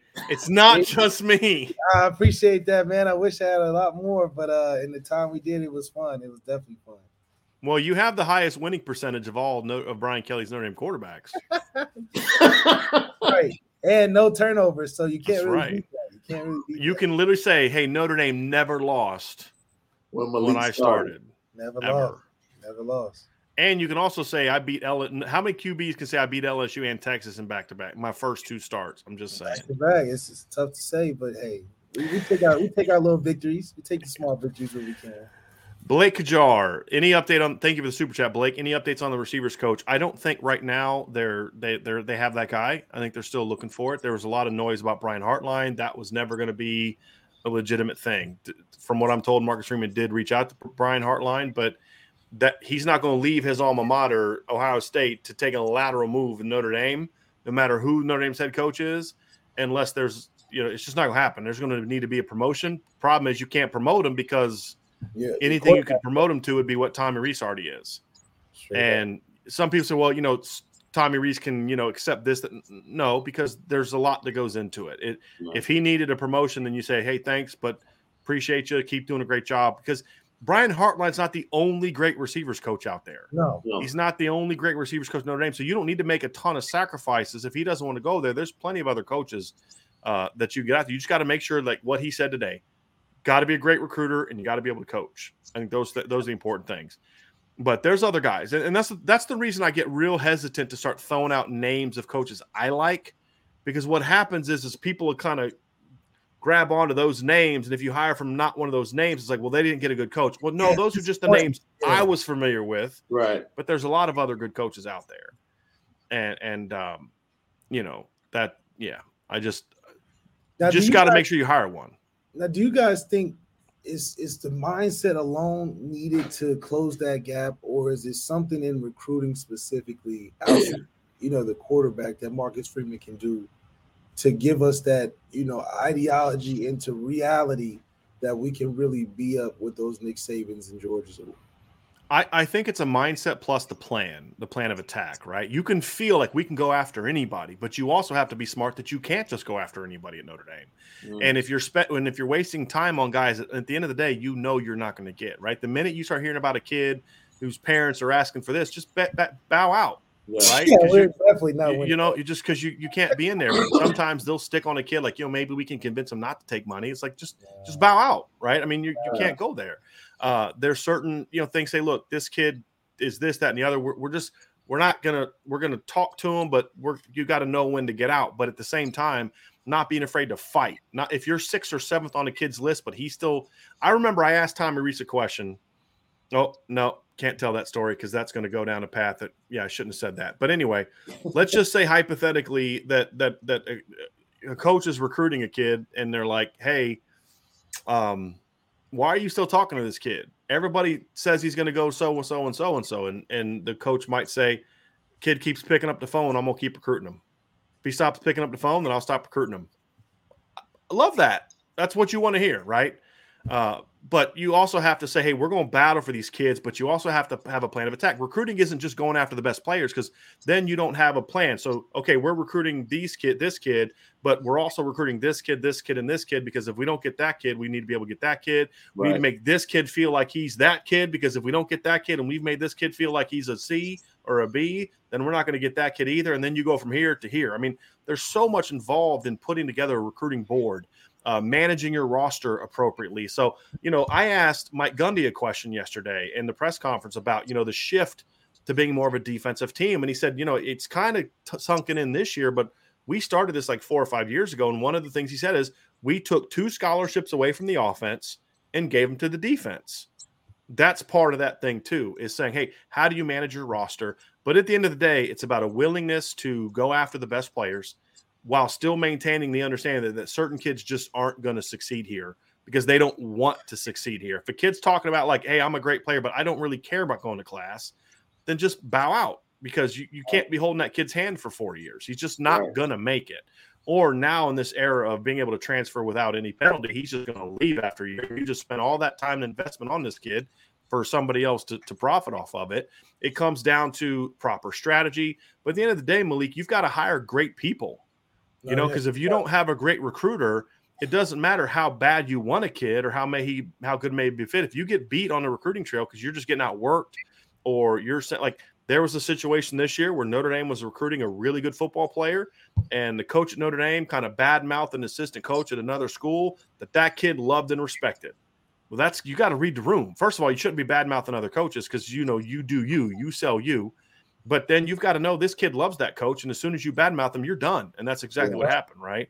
So you got to avoid mistakes like that. But that all comes down to accountability, having a proper plan. I was told this by a coach of a high school recruit who said, we got a kid that's being recruited on defense, and we've had some interaction with the defensive staff, and man, they are sharp. I mean, they are organized. Like they call the kid here, and it's this coach and that coach. He's like, offensively, it's just kind of it's a mess. They're not on the same page. That's a thing that comes with accountability. If you're Marcus Freeman, you got to make sure the offensive staff has the same type of dynamic recruiters that you have on defense. Because one of the 7 keys I had to Marcus Freeman getting it done is understand the need to have a dynamic offense. Yeah. And it can't just be about being an elite defense. You got to have a dynamic offense. And that means you've got to make sure that you as the head coach are making sure they have the resources that they need, meaning Tommy Rees has the right O-line coach. He has the right receivers coach. He's not the only one recruiting, or just him and Lance Taylor aren't the only ones recruiting. It's got to be the receivers coach, the O-line. You need all of them involved. And those are the things that you do. And at the end of the day, it's just about we're going to battle anybody, because if you don't get in the fight, you're going to lose every single time. Yep. And I think those are the keys in my opinion, Malik. Yep. Comedy Lover with Super Chat. What does Marcus have to do to make sure he isn't pulled in too many different directions at once? And is he able to conserve his time to concentrate on football? Number one is make sure you have the right staff around you. That's why Mike Elston is an important hire. Hey, Mike, can you handle this meeting for me? Hey, Tommy, can you go speak in front of the Fiesta Bowl people, because I got to go on the road and recruit this kid. We're already starting to see him do it. And that's the thing is, and that means having that honest conversation with Jack Swarbrick. Hey, I need to lighten my summer load of speaking engagements because conference everywhere, alumni, everything. Right. And you still do those things, but hey, we got to make sure that the team is still my number one priority. That's going to be him having to make those tough decisions and say, hey, I still need to be a football coach first. The current team is a bigger priority for me than the donors and the boosters and all those other people. If you express that to them, I think they'll understand it, because the reason they're big donors and boosters is because they love your program. Yeah. Right. And so I think, but see, Brian Kelly liked doing that stuff. And that's not a knock. That's not a problem. I'm not upset about that. That's fine. It's cool. But you have to understand that I can't have players and coaches telling me I haven't seen Coach Kelly in 3 months. Yeah. Like, where are you at? Where are you at? So I don't think that's going to be an issue for Marcus Freeman. Marcus Freeman would probably be in there lifting before they even get in there for their scheduled list. Doing Zoom meetings before he's about to go talk to the boosters. Asking Coach if he got his protein shake out there. Super chat from Terrence and Ashley Bergen. Hear anything about the term length on Freeman's contract? I've heard 5 years, which is the standard length for an initial contract for Notre Dame coaches, right? I mean, that's what every coach that I've known in my lifetime has gotten when they first. That's what Davey got. It's what Ty got. Now, Ty didn't get to the end of his first contract. That's what Charlie got, and that's what BK got. And if you have success early enough, you can get that renegotiated. Charlie Moore, honesty, intensity, love, sacrifice, respect, Freeman. I think you wrapped it up. You summed it up pretty good there. Michael Graves with a super chat. With the enthusiasm that we're seeing and actually feeling, do you think we can turn Stadium blue like when Nebraska and Georgia came to Notre Dame Stadium? Will this feeling travel well? I think if they win. Yeah, if they win. That's the thing. He's got to win. I mean, if you lose to Oklahoma State, it's not the end of the world, but it does kind of dampen things a little bit. You go about and beat Oklahoma State, and all of a sudden, there's Notre Dame fans that they're now willing to pay $1,000 to go to Columbus. Yeah, I mean that's the reality. It'd just be a lot more pressure if we lose Oklahoma State and go into Ohio State. There should be more questions to ask about with so much time in between. I mean, how many Notre Dame fans were thinking about spending $1,000 to go watch Brian Kelly coach at Ohio State next year? Yeah, I thought he was losing that one, so I was like, I'd rather sit on TV and watch it. And then we have a final super chat from Michael S. What was BK's buyout of the contract? I don't know the answer to that. Have you guys heard that at all?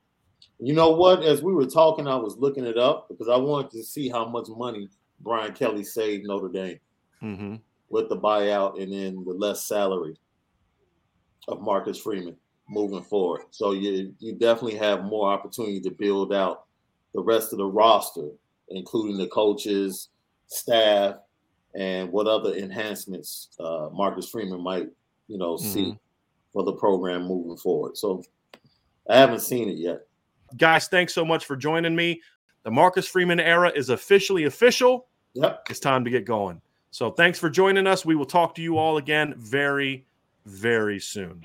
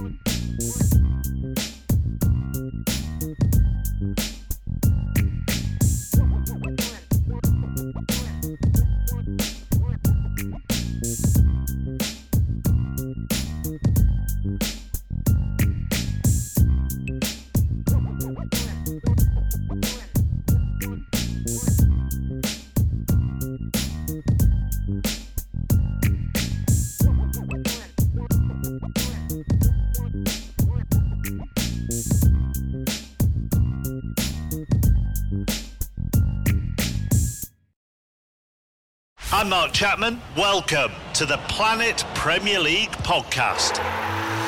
Each week, Cesc Fabregas, Nader Manua and myself talk all things Premier League. As a player, you don't have time to talk. No. You don't have time to make a plan. You just need to deal with wave after wave after wave. We watched Coach Carter and he said, afterwards, the game's just about doing this for your teammates. And I remember looking around halfway through the film and half the squad was asleep.